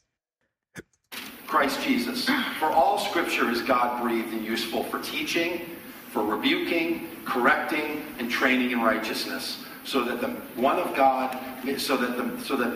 person of God may be thoroughly equipped in every good work. See, it's a fine tradition that we have in Christianity, that we don't treat the text as if it is our authority. He says, okay, so watch what he does. Okay? For 2 Timothy chapter 3, I'll read from the ESV, verse 14. But as for you, continue in what you have learned and have firmly believed, knowing from whom you learned it, and how from childhood you have been acquainted with the sacred writings, the Scriptures, which the Scriptures are able to make you wise for salvation through faith in Christ Jesus. For all Scripture is breathed out by God, and all Scripture is profitable for teaching, for reproof, for correction, and for training in righteousness, that the man of God may be competent and equipped for every good work. Where is Paul pointing Timothy back to? The Scriptures. That the Scriptures are authoritative, that they're the very words of God, that they're breathed out by God and are used for teaching, for reproof, for correction, and training in righteousness. In other words, we can know in the Scriptures what God has said, and we can rebuke and reprove and correct those who teach contrary to what God's Word says. Yet, Doug Pagitt, here in his opening argument, makes the 180-degree different conclusion than what the actual text that he quoted says. Here's Doug Pagitt's conclusion. Here we go. See, it's a fine tradition that we have in Christianity, that we don't treat the text as if it is our authority. Does that make any sense at all? So what you see here is that Doug Pagitt is literally engaging in postmodern deconstructionist obfuscation. No, 2 Timothy 3:16 and forward argues for the very authority of Scripture, and yet Doug Pagitt seems to think that it argues against it. If God's Word wasn't authoritative, then why would we use it to reprove and correct and rebuke those who teach contrary to it? We continue. God is our authority, and we follow God as we have been taught through the traditions that we follow. So both Chris and I are going to be representing a tradition, and we're going to be arguing from a tradition. Actually, Doug's tradition dates back to the 1990s. The, quote, tradition that I follow goes all the way back to the New Testament, back to Jesus, because it's what the Scriptures teach. But we are not objective readers of that tradition. I'm going to be arguing tonight that one cannot stand back from the Scriptures and say, it wasn't me, it's just the Scripture saying it. For the Scriptures don't simply say anything.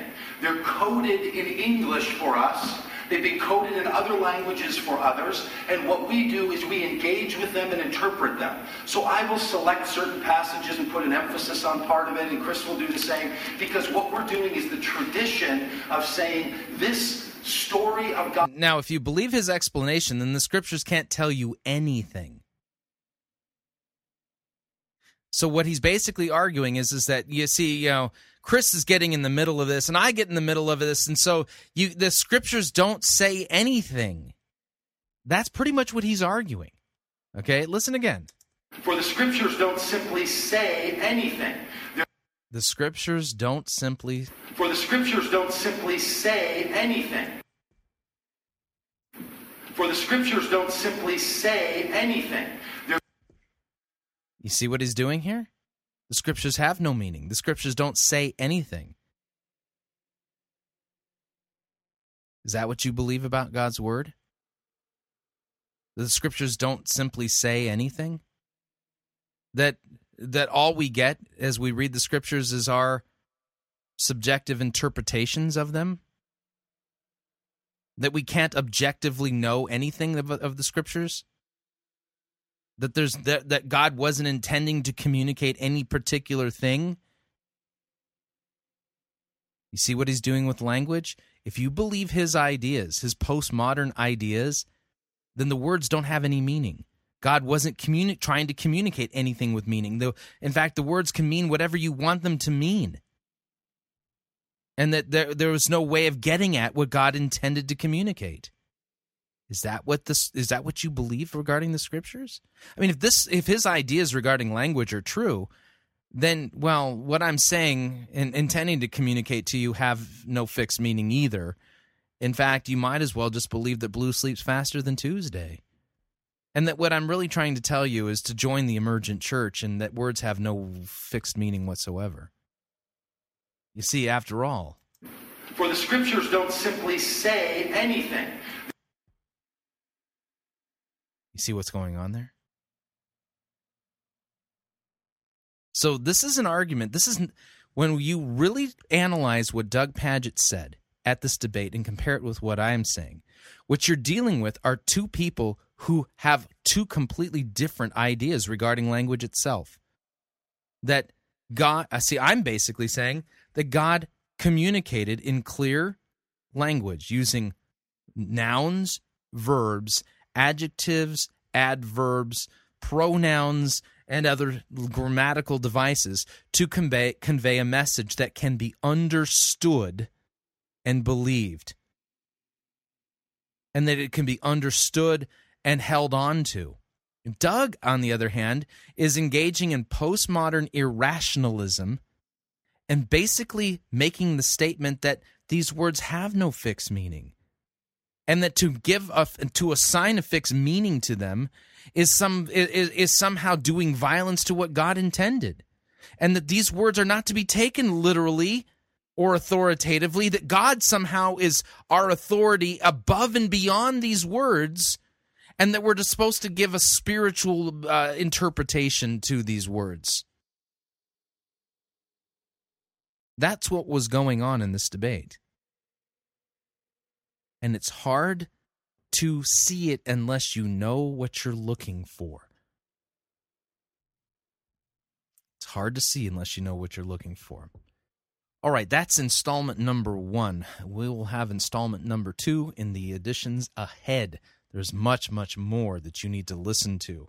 I mean, my debate with Doug Pagitt has given literally a veritable treasure trove of data regarding Doug Pagitt's theology and ideas that were not available until this debate.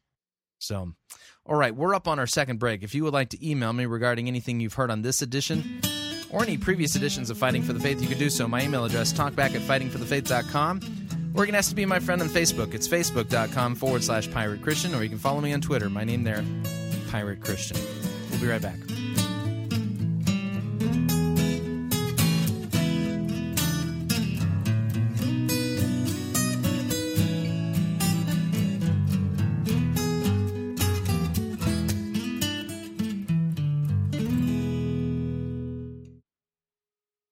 Sissy-oprified religiosity won't save you. You're listening to Fighting for the Faith.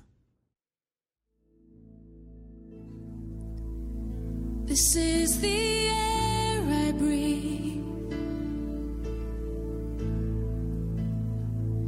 This is the air I breathe.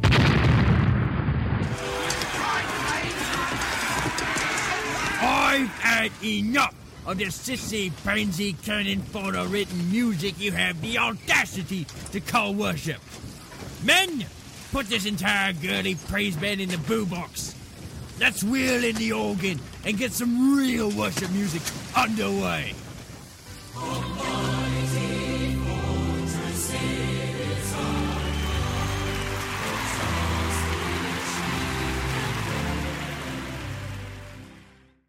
Ye be listening to Pirate Christian Radio.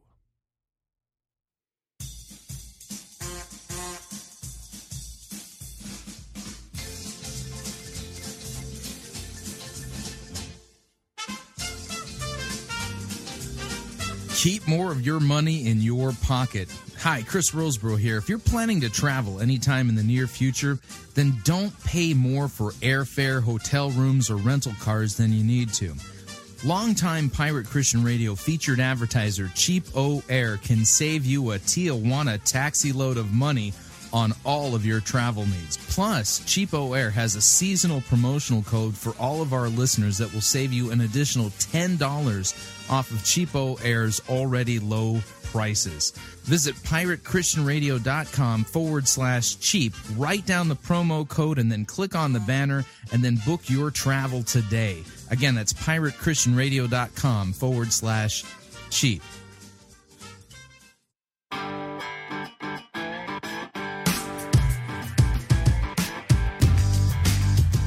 All right, we're back. Hour number 2 of Fighting for the Faith. We're well into it. It's going to be a little bit longer program today. I apologize. Hope you're comfortable. Fuzzy bunny slippers, adult beverages in hand.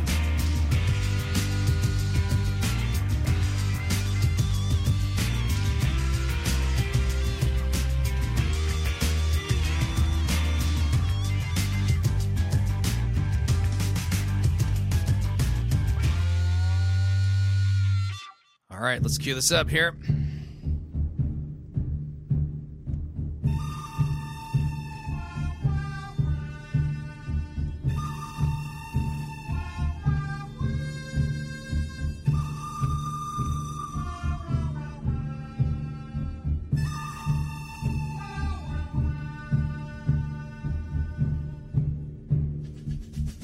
The good, the bad, the ugly, we review it all here at Fighting for the Faith. We're an equal opportunity sermon reviewing service. Today's sermon review comes to us via Mariners Church, Irvine, California. Special speaker for this sermon, James Choung, C-H-O-U-N-G. Name of the sermon is A Christianity Worth Believing In. Before we even get into the audio, may I make a suggestion that the only Christianity that's worth believing in is the one that's revealed for us in Scripture. Whatever you feel about the gospel, whatever you feel about the good news, whatever you feel about what Christianity is, doesn't mean hokum. Your feelings never rise to the level of revelation, what God has revealed to Scripture. Your feelings are to be governed by the clear teaching of the Word of God.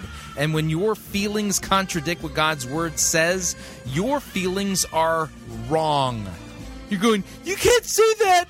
Feelings can't be wrong, they're just what they... No, they can be wrong. If you have a feeling or an experience that contradicts the Word of God, your feeling is wrong. That means it's incorrect. It is to be brought into alignment with what God's Word says.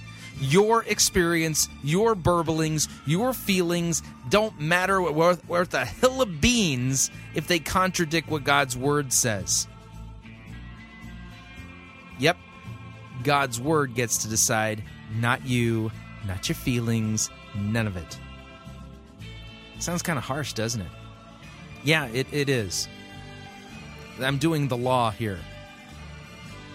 Bringing every thought, making it captive and obedient to Christ so that you can hear what the good news really is. So without any further ado, here is James Choung, Christianity Worth Believing In from Mariners Church. Here we go. The weekend message from Mariners Church in Irvine, California. Whether you're listening across the street or across the globe, we hope you'll find encouragement for your daily life through this podcast. Hello, Mariners. It's good to be with you.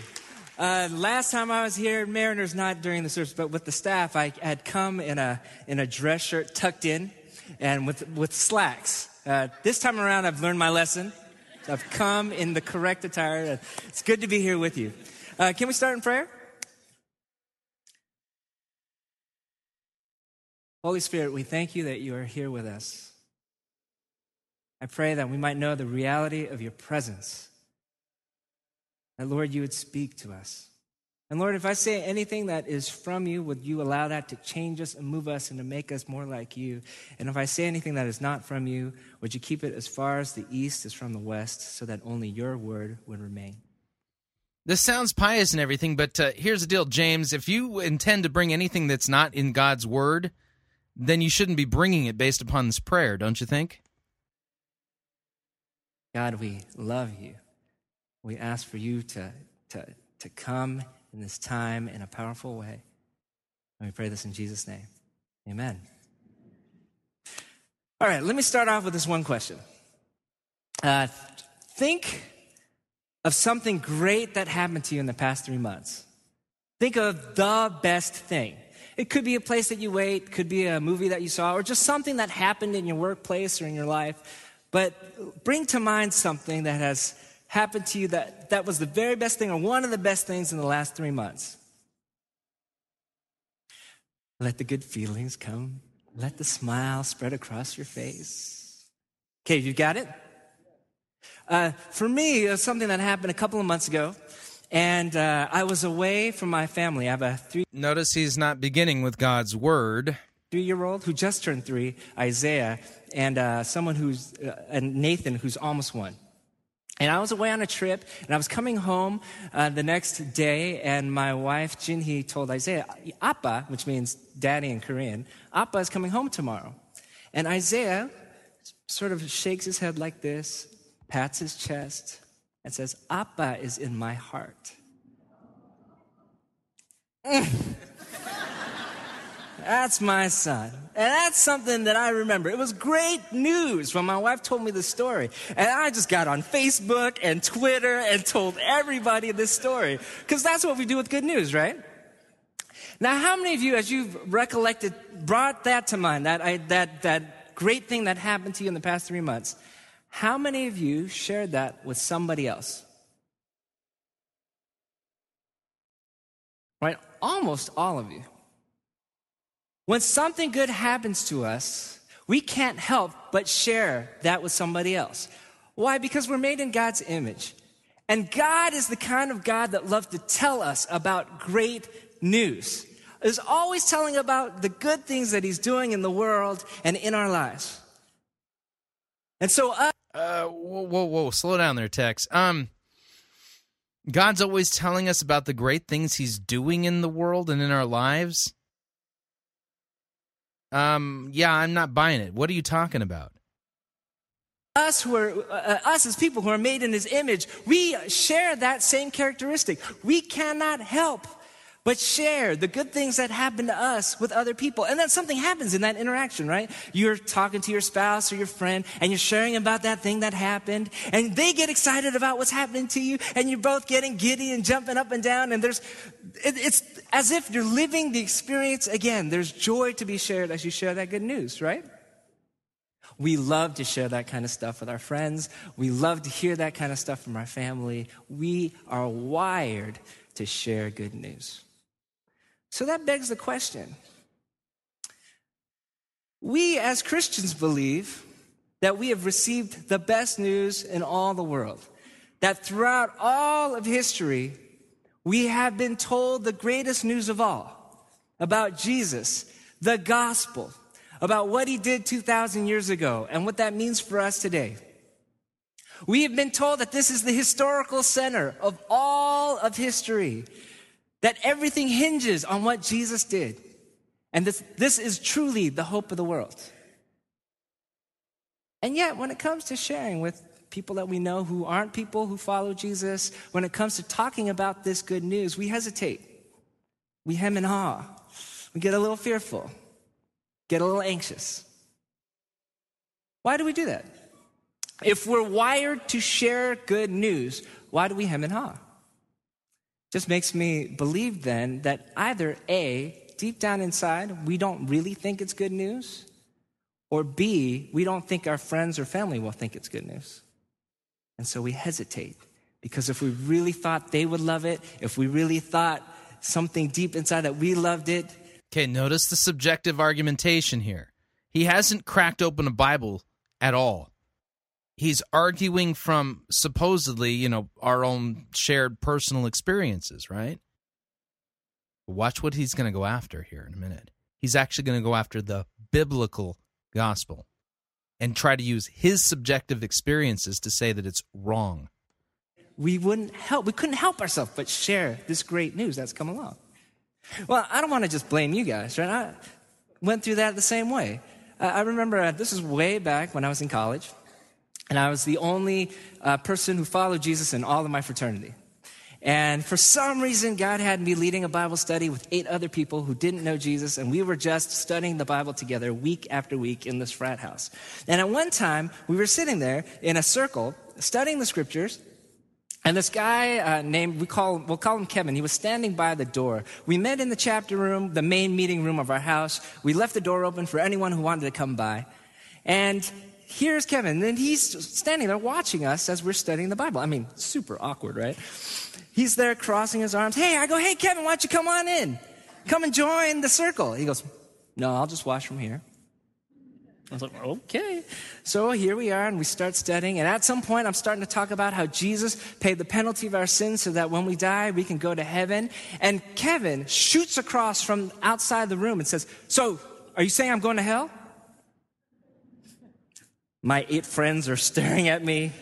I'm starting to blush. I could feel the sweat come down my brow, but I give an answer that I think is pretty good. Kevin, you don't have to. You have a choice right now. I thought that was pretty cool. Kevin then says, well, okay, how is this? And he shoots across with another question. Okay, let's say I do, but my parents don't. Are you saying that they're going to hell too? I tried it again, right? Well, they don't have to, Kevin. And he just stamps his foot down and says, I would rather be in hell with my parents than in heaven without. And he turns off and walks away. And I go, ooh, that didn't feel like good news. Did you hear that? Ooh, that didn't feel like good news. That didn't feel like good news.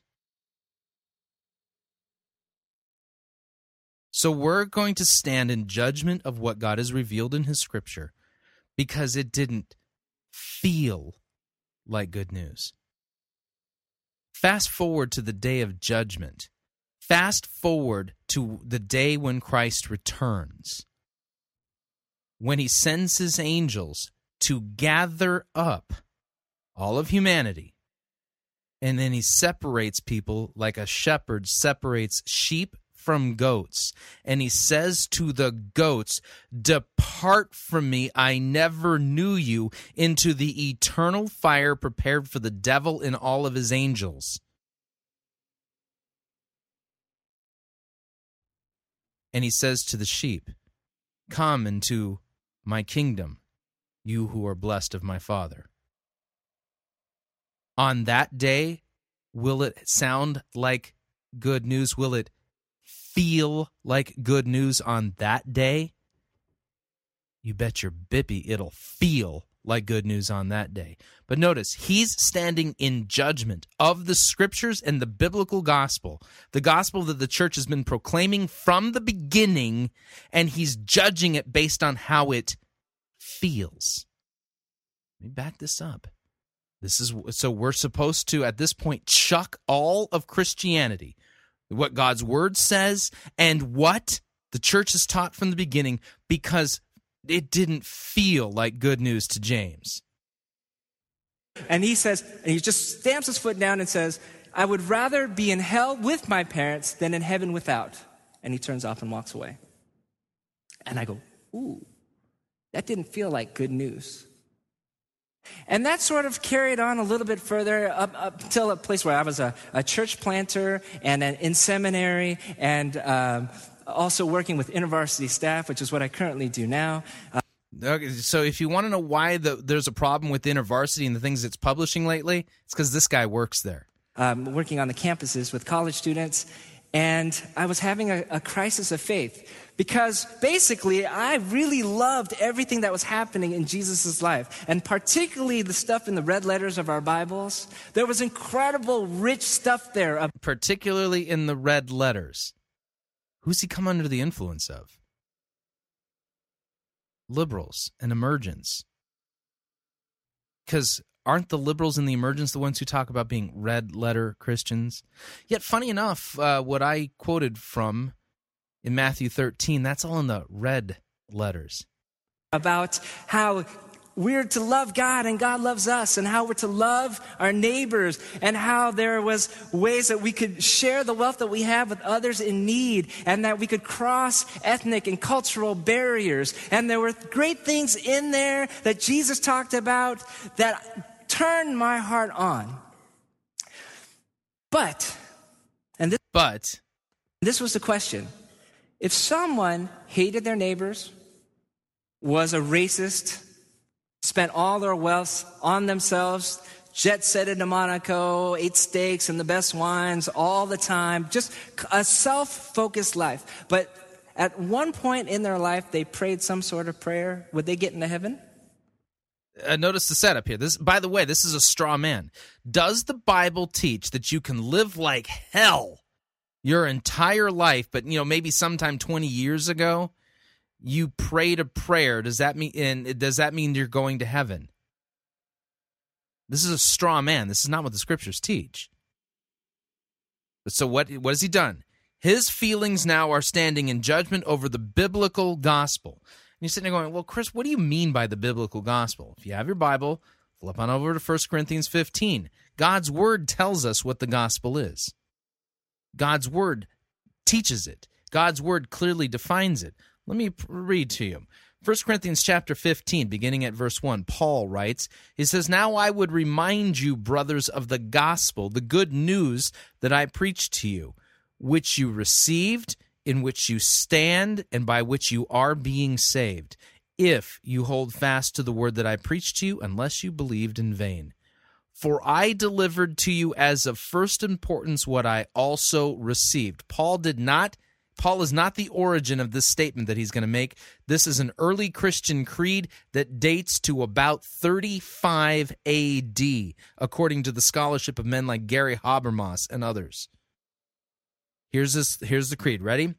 Christ died for our sins in accordance with the Scripture, that he was buried, that he was raised on the third day in accordance with the Scriptures, that he appeared to Cephas and then to the 12, and that he appeared to more than 500 brothers at one time, most of whom are still alive, though some have fallen asleep.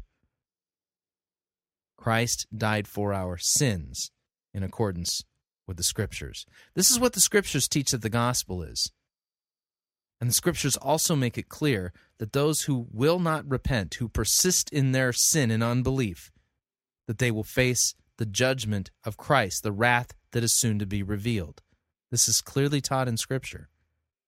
Yet, James stands in judgment over Scripture because it doesn't feel like good news.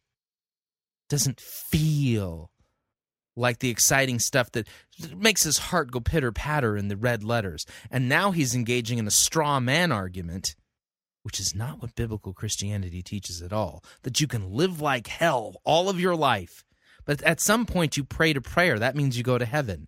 The Bible doesn't teach this. So then he's using a straw man argument to further go after, malign and impugn the biblical gospel. And this at one of the largest megachurches in Southern California. This is not in an emergent cohort. This is not at Solomon's Porch. This is not at the House for All Sinners and Saints in Denver. This is at a large evangelical megachurch. We continue.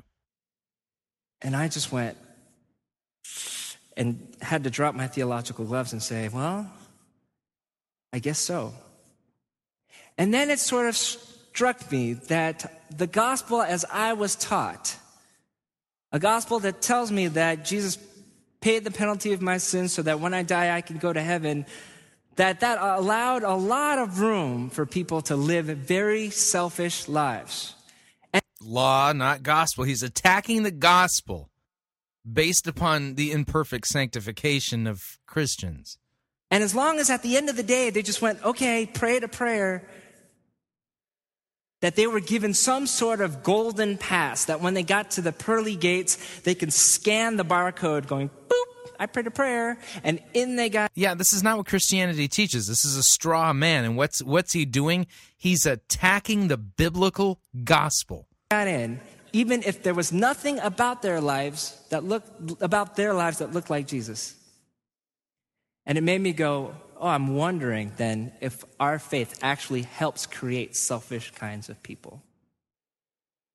I started to go into this crisis of faith, and it really gave up a lot to be in full-time ministry, and it put me in a place of depression. It's the questions of the faith that are out there in culture. There are questions that are out there that people are wanting answered, and there are spiritual questions of the day. And today, I'm wondering if people really think that what we have to offer is good news. Now, let me talk about the spiritual question of the day. So now we're going to go to the world to ask them whether or not they think what we have to offer is good news. And, apparently they get to decide because, it's the burning spiritual question of the day. 40 years ago, when the boomers were on campus and kind of taking care of culture, those are people who were born in 1946 to 64. Are you in the house? I know, I called you out. Boomers! Back when you were in college and the sort of the cultural milieu of the day, basically the spiritual question of the day was, what is true? Right? Because there was something called truth that was absolute.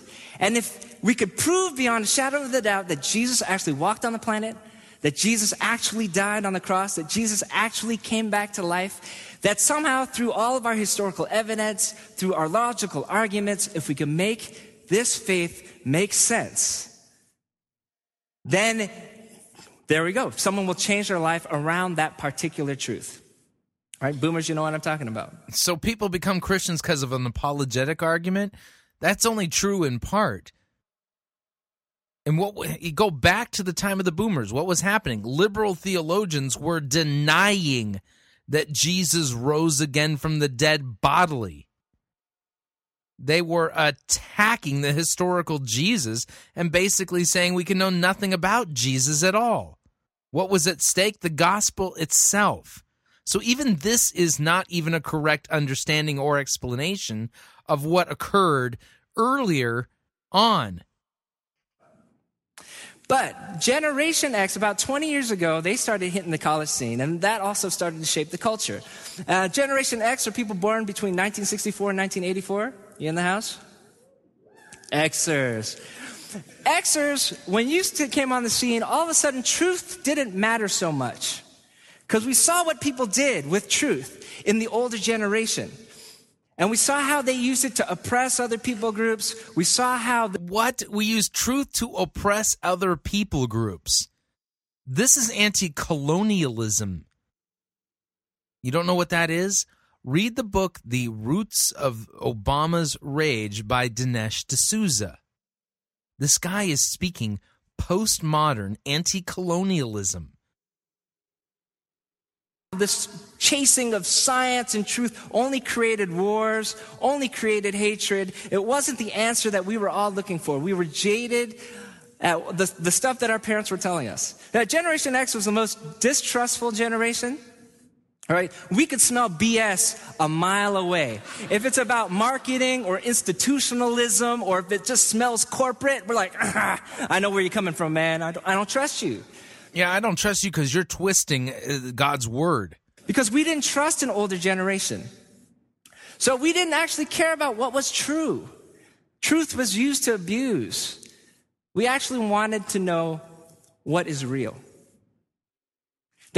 So that when you're sharing with someone who's an Xer, really you didn't want to come out with the arguments of why this Christian faith makes sense. Actually, what you wanted to do was be vulnerable. We wanted people to be real with us, to share their life stories, to drop the masks and let me know what's really going on. Because then I'll trust you. And then I might hear what you have to say. And Xers started to shape the culture. Truth sort of took a back seat, and people wanted to know what was real. Well, millennials started to come on the scene, and they're the ones in college now. They were born from 1984 to 2002. You in the house? Very few. All right, millennials. We'll pray for you. Millennials looked at Xers and said, you guys are a bunch of wimps. You know what I was born to do? We're born to change the world. Xers, we just tried to survive, but millennials really come with a lot of optimism and volunteerism, and they actually want to change the world. Their idol, Bono, right? You can be rich and famous and help a healing world. Perfect. Millennials really think they can do. So when you hear the seeker-driven guys talk about changing the world, apparently they're being missional. Do it. They have a can-do spirit. And so the spiritual question of the day is not what is true like the boomers or even what is real like the Xers, but what is good. And you can see that dominating our media today. Religion gets blamed for everything. For terrorism, for intolerance, for not being able to get along, for anger, for hatred. Religion gets blamed for so much. And that's the question of the day. People are wondering, what does Christianity do for the world? Does it do anything good? Does it do anything that helps out? It's a very pragmatic question. If the Christian faith cannot have answers to what does Christian faith have to do with the AIDS pandemic in Africa? What does it have to say about terrorism? What does it have to say about interethnic conflict? What does it have to say about sex trafficking? That if we do not have answers on why Christianity is good in the world today, then this generation and the culture turns its ears off and it shuts its heart. Now notice what he's doing. We have to apparently change the focus of our message for each and every generation, because otherwise they'll shut you off if you're not asking the relevant cultural question based upon which generation you're in. To whatever we might have to say.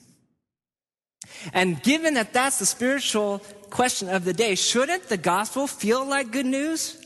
I mean, no. What does the spiritual question of the day have to do with what the good news is? The good news is to be proclaimed to all nations. That includes 21st century American boomers, 21st century American Xers, 21st century American millennials. You're arguing backwards, sir.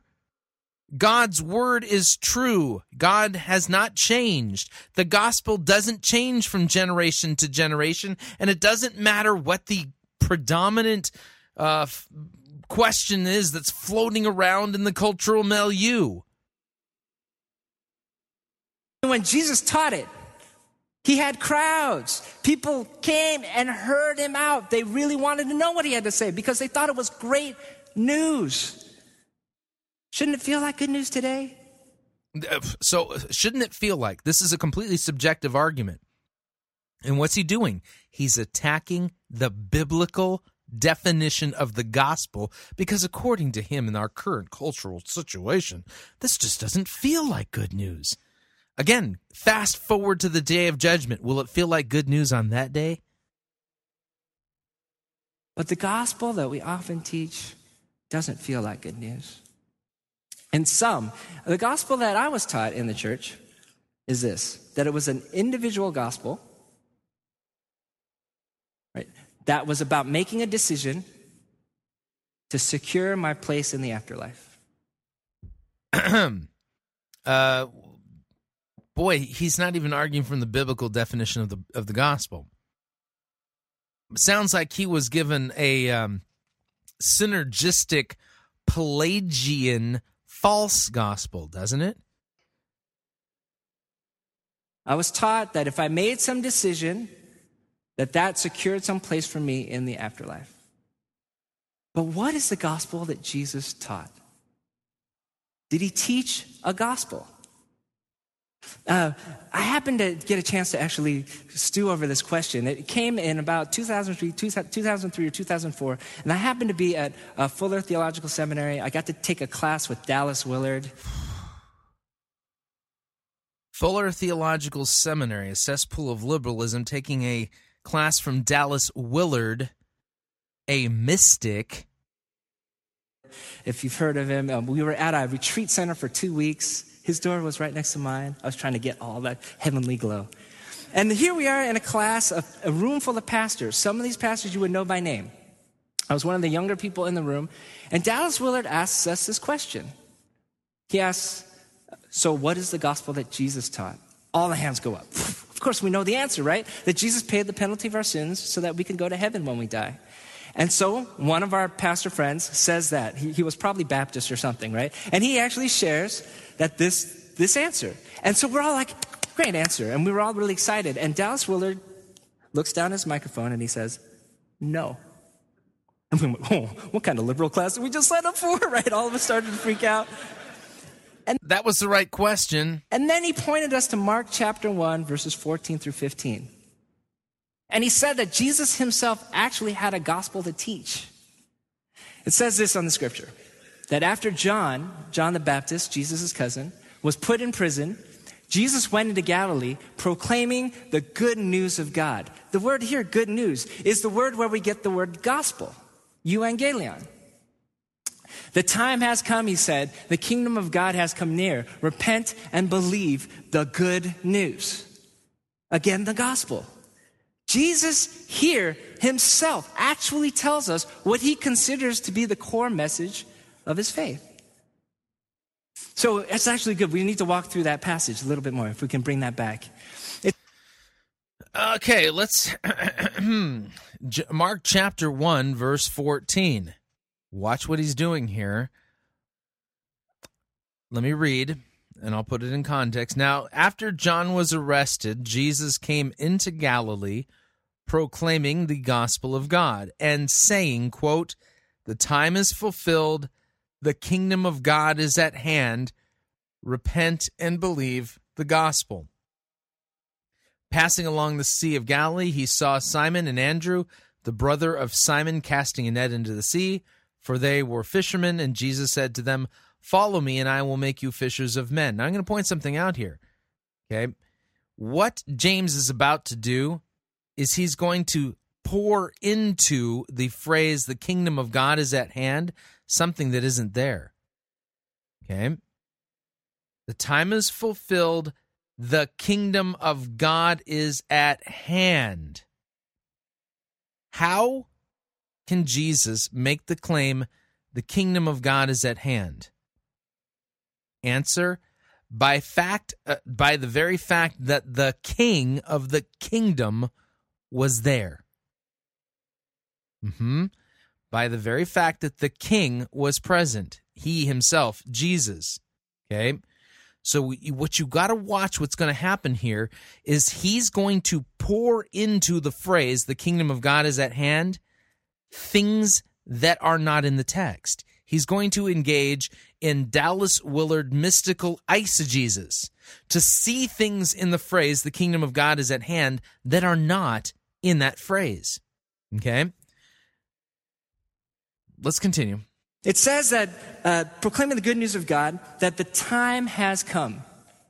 The word here for time is the word, it's not the word where we get the word like hour or chronology. Those are different words in this language. This is the word kairos, which means the appointed time.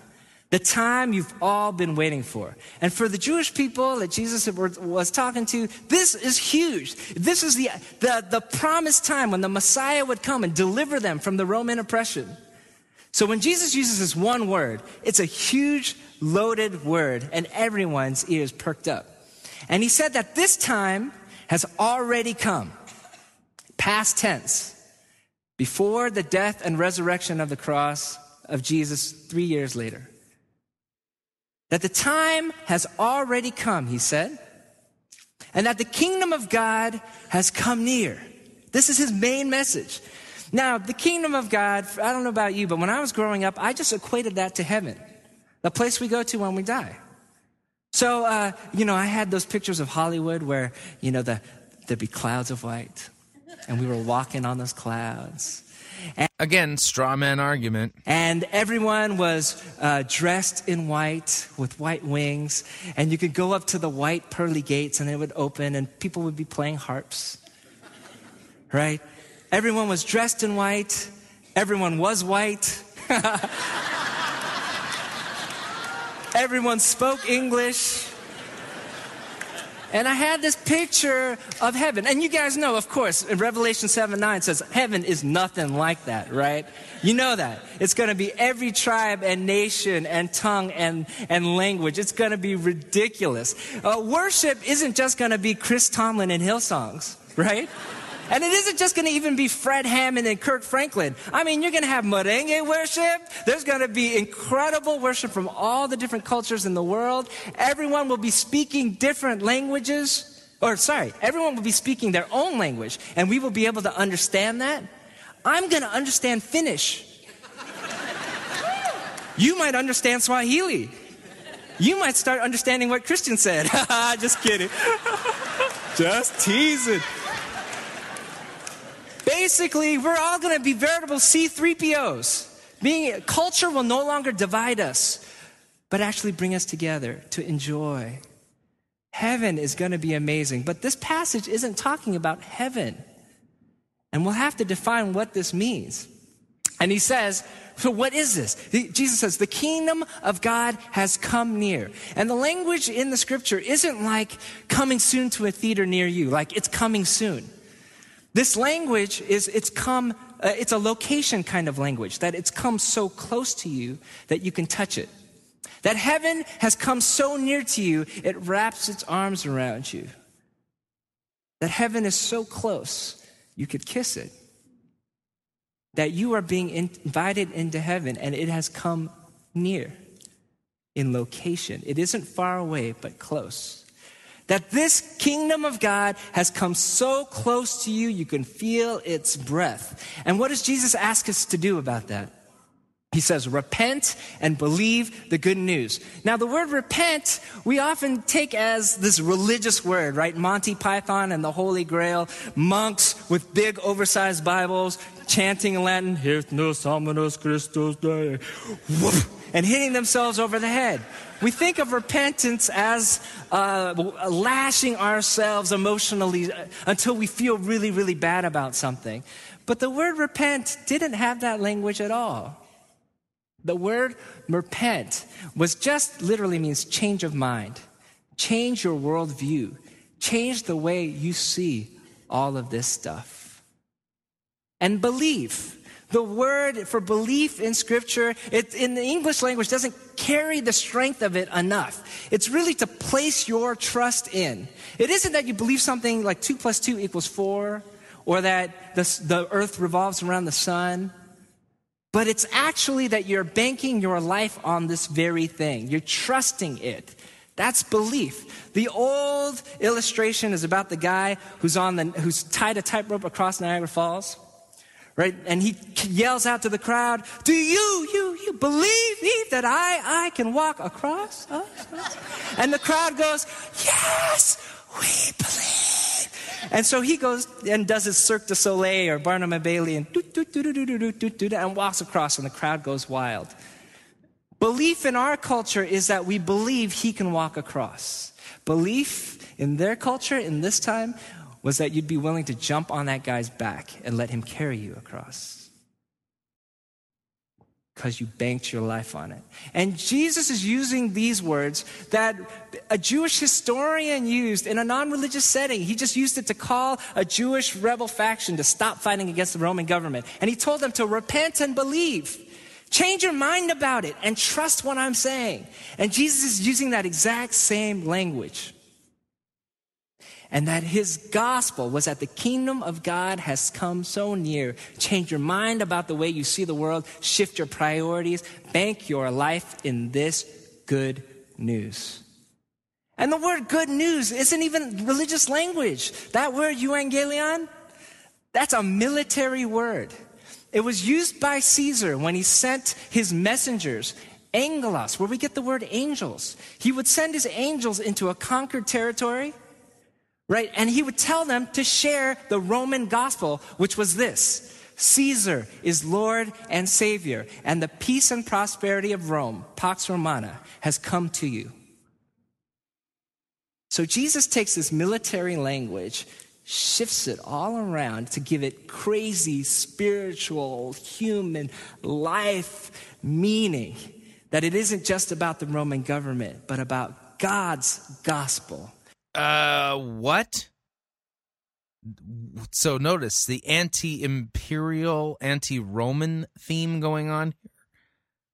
That's not what Jesus was saying at all. He just read that into that text. And his gospel is that his kingdom has come so close to you that you can be a part of it, change your mind about what you're seeing, and bank your life on this truth. And if that's Jesus' gospel, how can we share that kind of gospel? What is this kingdom of God that he's talking about? You know, there's stuff out there, theologians have a way of talking about it, like the effective range of God's will. But this is sort of the definition I've got, where what God wants to happen actually happens. Right? So when someone bows their knees to follow Jesus for the first time, yes, the kingdom of God has come among you. But when someone also who's a believer divests his wealth so that he can share with those in need, in Jesus' name, the kingdom of God has come among you. And when Hutu and Tutsi reconcile, pray, take communion together instead of killing each other, in Jesus' name, the kingdom of God has come among you. It is when the very things of God are happening in our midst, the kingdom of God has come among you. And it has begun, says Jesus, that it has come near, that God's ways are happening. And we can be a part. Notice this is a sneaky switch that's going on here. He's turning it into the social gospel. Let me read a couple of passages for you that will help here, because he's taken a very unclear verse and let it dictate against the clear verses.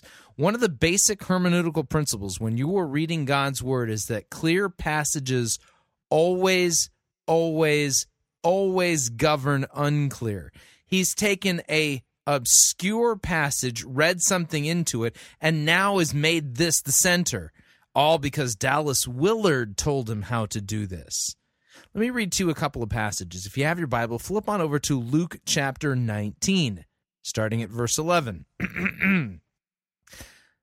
As they heard these things, Jesus proceeded to tell a parable because he was near to Jerusalem, because they supposed that the kingdom of God was to appear immediately.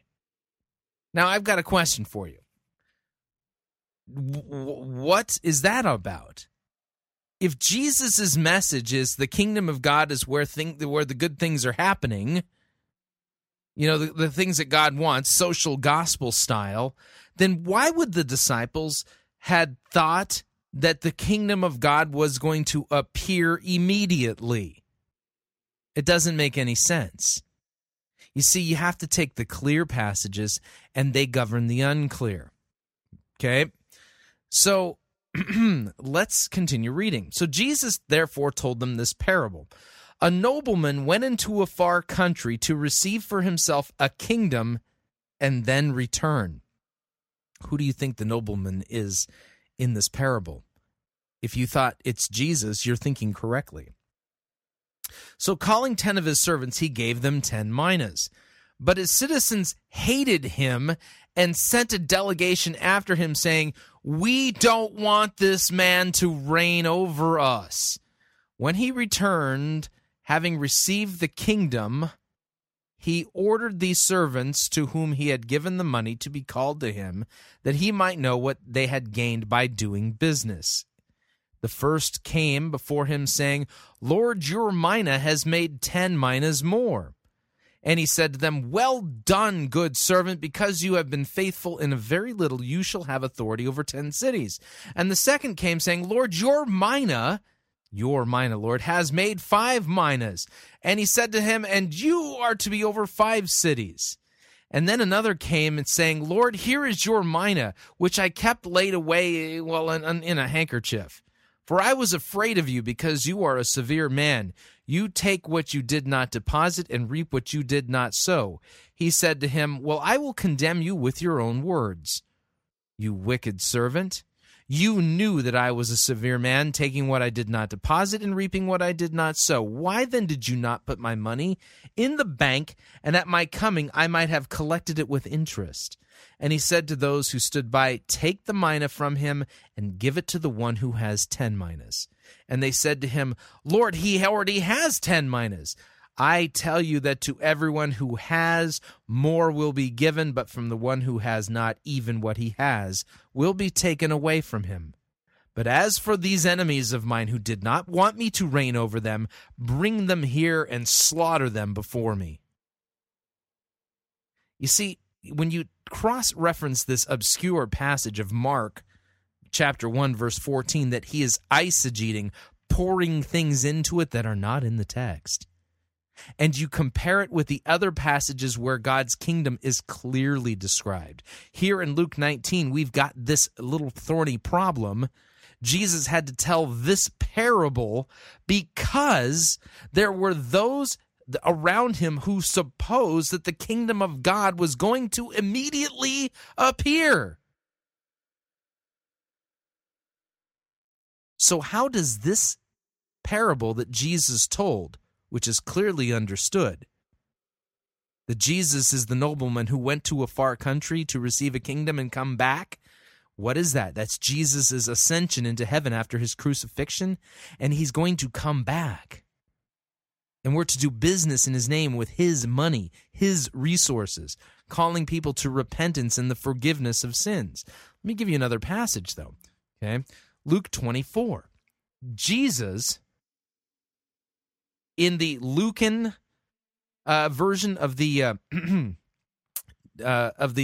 Great Commission, Jesus, Luke 24, starting at verse 44, this is what it says. "Then he, Jesus, said to them, 'These are my words that I spoke to you while I was still with you, that everything written about me in the law of Moses and the prophets and the Psalms must be fulfilled.' Then he opened their minds to understand the scriptures, and he said to them, 'Thus it is written that the Christ, the Messiah, should suffer and on the third day rise from the dead, and that repentance and the forgiveness of sins should be proclaimed in his name to all nations, beginning from Jerusalem. You are witnesses of these things, and behold, I am sending you the promise of my Father upon you, but stay in the city until you are clothed with power.'"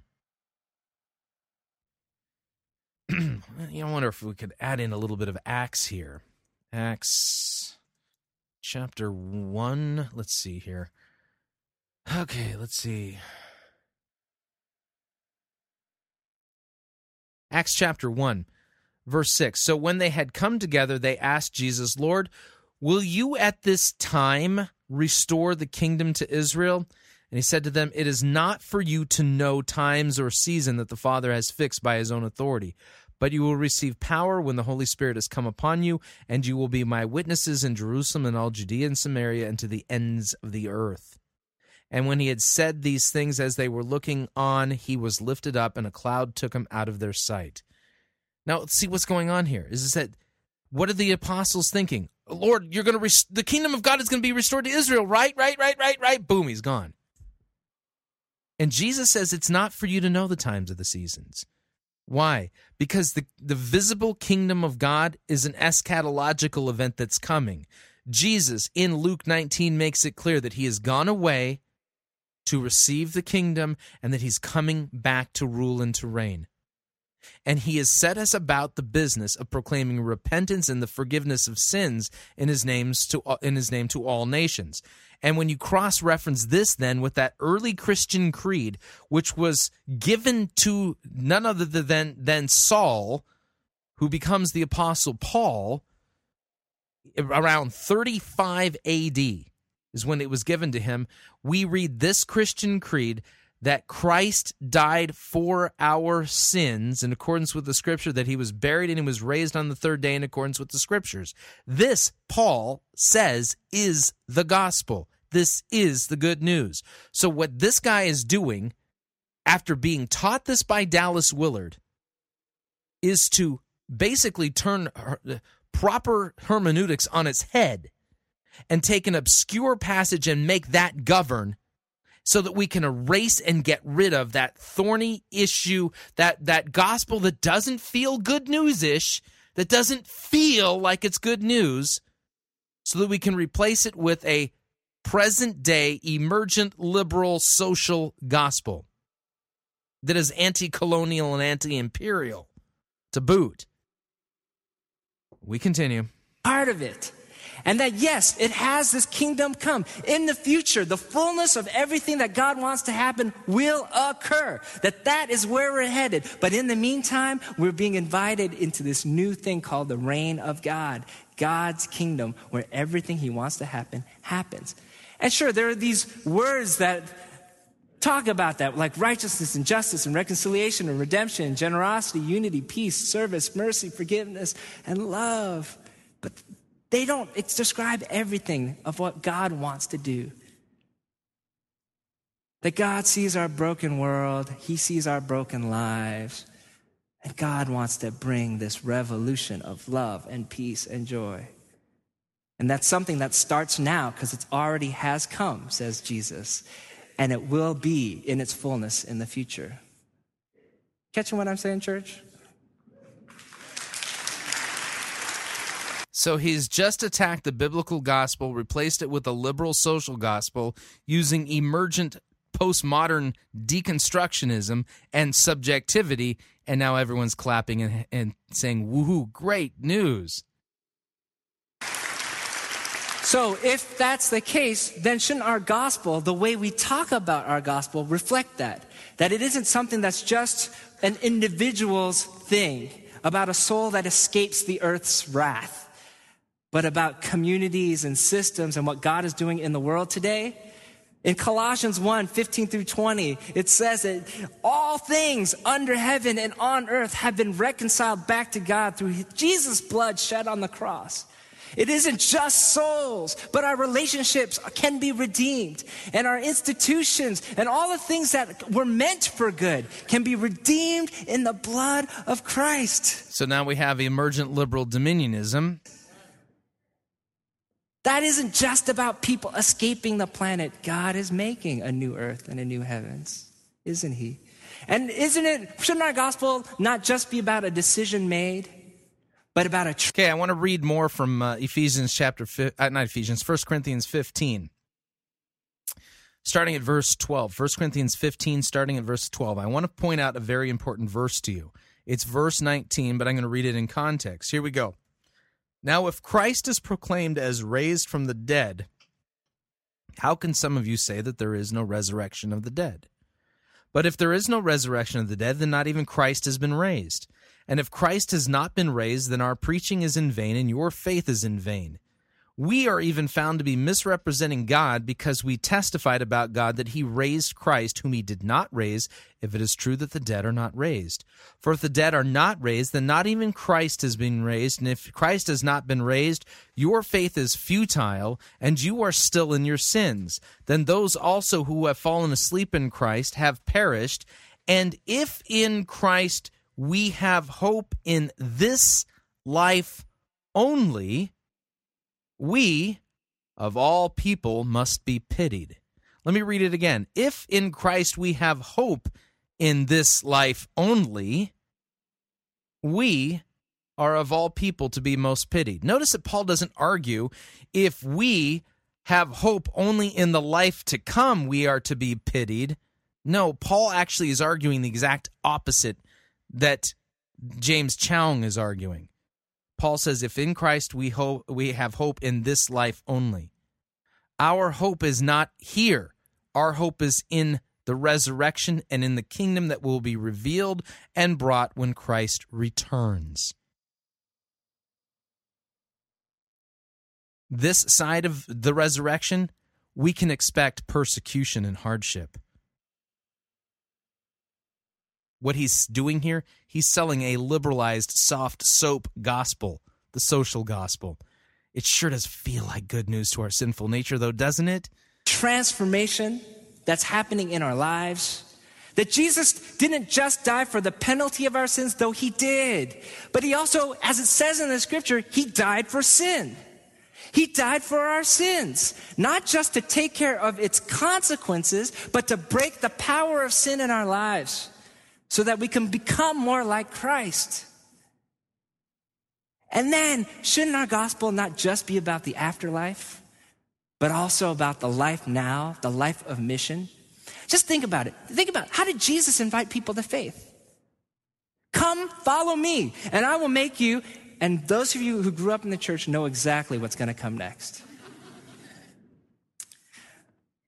But what we often say from our pulpits, we often say, come follow me, Jesus, and you'll find peace that you never knew existed. Come follow me, and the joy that's been missing in your life, you're going to find it to the full. And in our worst churches, come follow me, you'll have the mansion on the hill, a couple Benzes in the garage, and you're going to be blinging for Jesus. Just name it and claim it.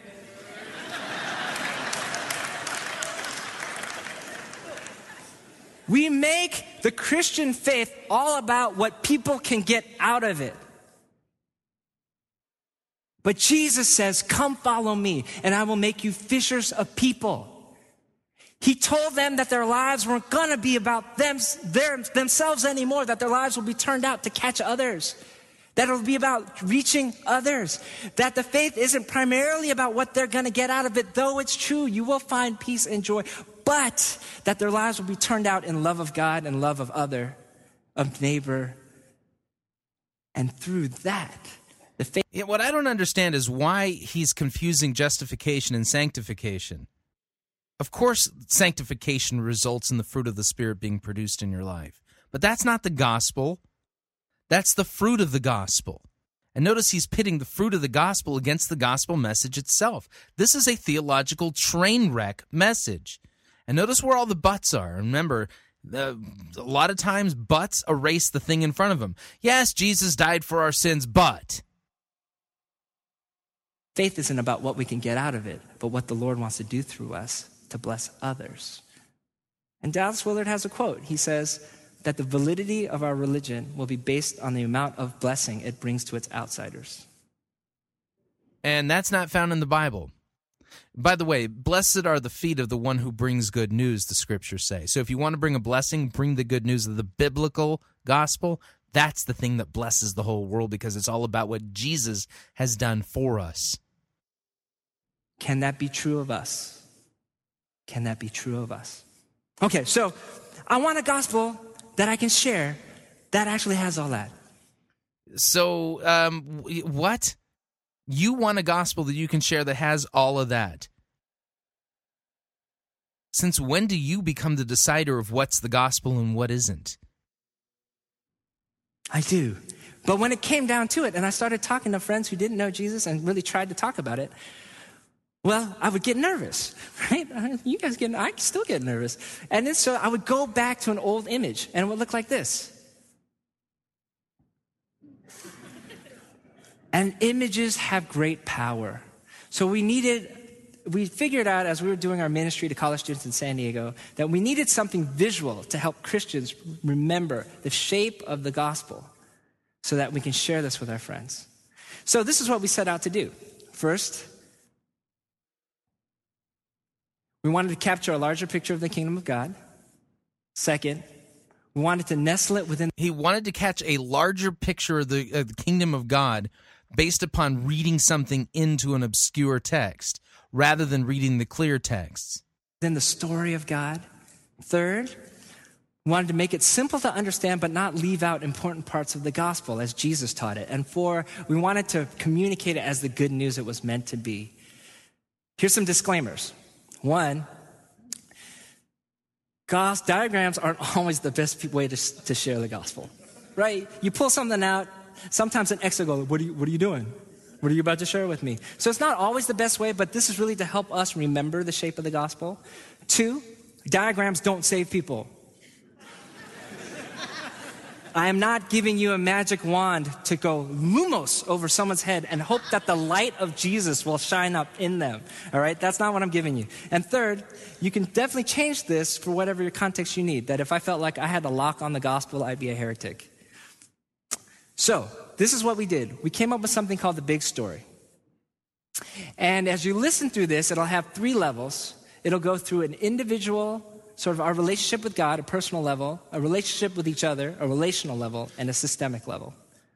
And this is something that we call the big story. This became the content of the book, True Story, that I wrote. And this is really meant to help us recapture Jesus' gospel, the one that Paul taught. Wait a second. The gospel that Paul taught was that Christ died for our sins in accordance with the Scripture. You're pitting the gospel message of Jesus against the gospel message of Paul. You did that earlier, sir. The one that was Paul taught throughout the Scriptures, it is the same gospel, and to recapture it so that it can be good news for our friends. And so what I want to show you, there is something that usually takes about 10 to 15 minutes to start a conversation with a friend, but that's too much time for this kind of setting. So I have something here that was recorded. It's a 3-minute clip. And what I'm hoping it'll do is it'll show you sort of the shape, give you a sense of what's there. It's not scripted. It's just the 5th take. You can hear a truck go by it in the recording because I was just trying to get it under 3 minutes. If I knew how many people would see it, I would have definitely scripted it. But I think it captures a sense of the story and hopefully the kingdom of God, the gospel that Jesus came to teach. Tell me what the world's like. When you turn on the news, what do you see? Well, between all the violence and war and terrorism and the AIDS pandemic and global warming, we've got to say our world's pretty messed up. What's interesting is how we feel about that. None of us think that that's a great thing. All of us long and ache for a better world. Well, isn't that interesting? Because hunger seems to point to the fact that food exists, and thirst points to the fact that water or drink exists.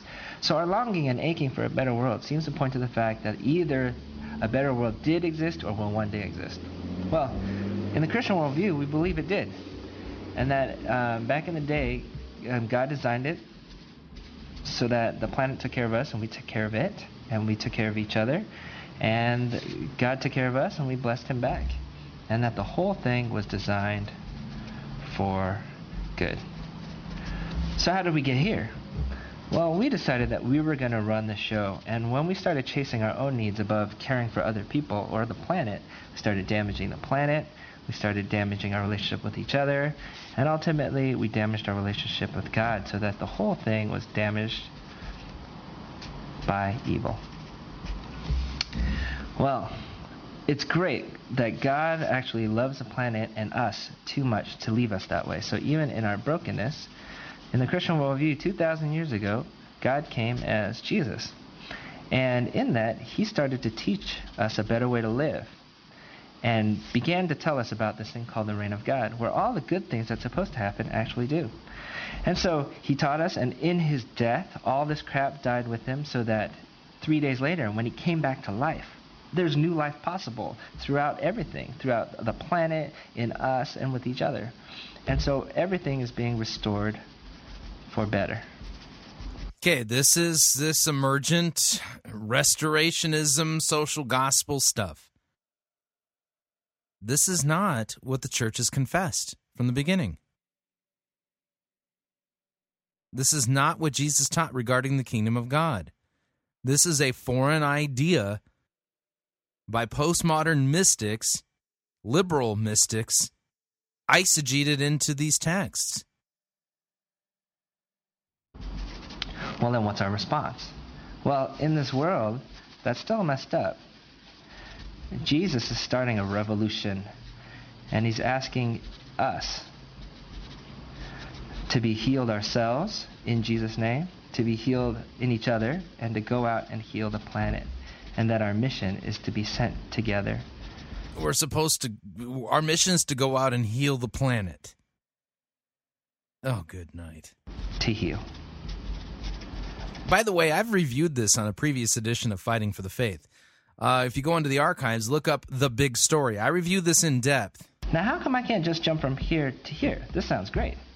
Well, the world's problems are infinite, and we're going to get overwhelmed trying to take care of this on our own. We actually need Jesus' resources so that we can become the kind of good that we want to see on the planet.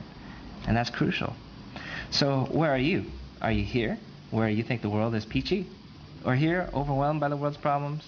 Or are you here, got some sense of God working in your life, but not involved in his mission? Or you're here, you're trying to actually make this world a better place, relationships and you and everything, but have a hard time finding how God fits into the picture. Where are you? Right? And that's the beginning of the conversation. And they tell you where they are, and you start to talk about, what does this mean for you? As you can see, we're doing through this, maybe the most important thing is what's at stake is who God is and what he's like. Right? And in this kind of picture, often what we do when it comes to sharing our faith is that we try to make people feel about themselves, feel bad about themselves, like the second circle. That because they lied on a test or because they... Okay, notice what he's doing here. What's he attacking now? Okay, Jesus said when he sends the Holy Spirit that the Holy Spirit would convict the world of sin and unbelief. This is Jesus' words, the working of the Holy Spirit. How do you know the Holy Spirit is working? When people do feel bad about what they've done, their sin and their unbelief. So now we've got to get rid of the law so that we don't want people to feel bad about themselves, according to James Chong. Yet, Jesus tells the parable of the Pharisee and the tax collector. Tax collector couldn't even look up to heaven. The Pharisee prayed about himself. Oh, thank you, God, that I am not like that sinner over there. He sure did feel good about himself.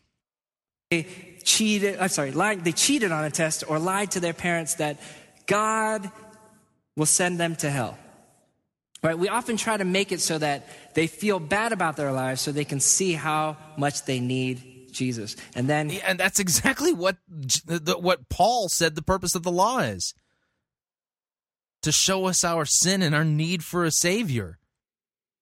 So what's he attacking? Sound biblical doctrine, sound biblical preaching of law and gospel, sin and grace, repentance and the forgiveness of sins. Kind of bring in Jesus. And what that does is it makes God seem like a perfectionistic, kind of miserly old man who's kind of watching you, not helping you until you make a big mistake. Right? And then when you blow it, I knew it, bam, you're going to hell. But no, it makes God sound like he's just. And that there truly is consequences, real, true consequences for our sin. But that God is not out to get us because God was incarnate in Jesus. Jesus is God in human flesh. Come to earth to die on the cross for our sins in accordance with the Scripture. See what he's doing? He's absolutely attacking the biblical gospel, and he's attacking it based on what? A bunch of feelings, some argument from the religious questions of the day in different generations, and a complete eisegetical work in Mark chapter 1, verse 14. All because Dallas Willard taught him how to do this. But I've created this great way for you, right? And that's how it sounds to someone who didn't grow up in the church. What this allows us to do as we recapture the entire story is we get to show how God actually designed all this for good. That we were meant to be in a great relationship with him. We were meant to be in harmony with each other.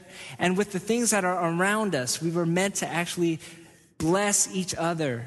It was all meant for good. And we have then a God that you can actually fall in love with because you fall in love with the things that you think are good and beautiful.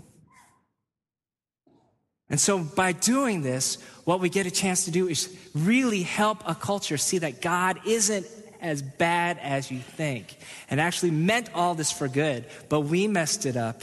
We were in need of a Savior, and now we get to be a part of what God is doing in the world today as he leads us into. By the way, this is the same false gospel that Rob Bell preaches. Into it.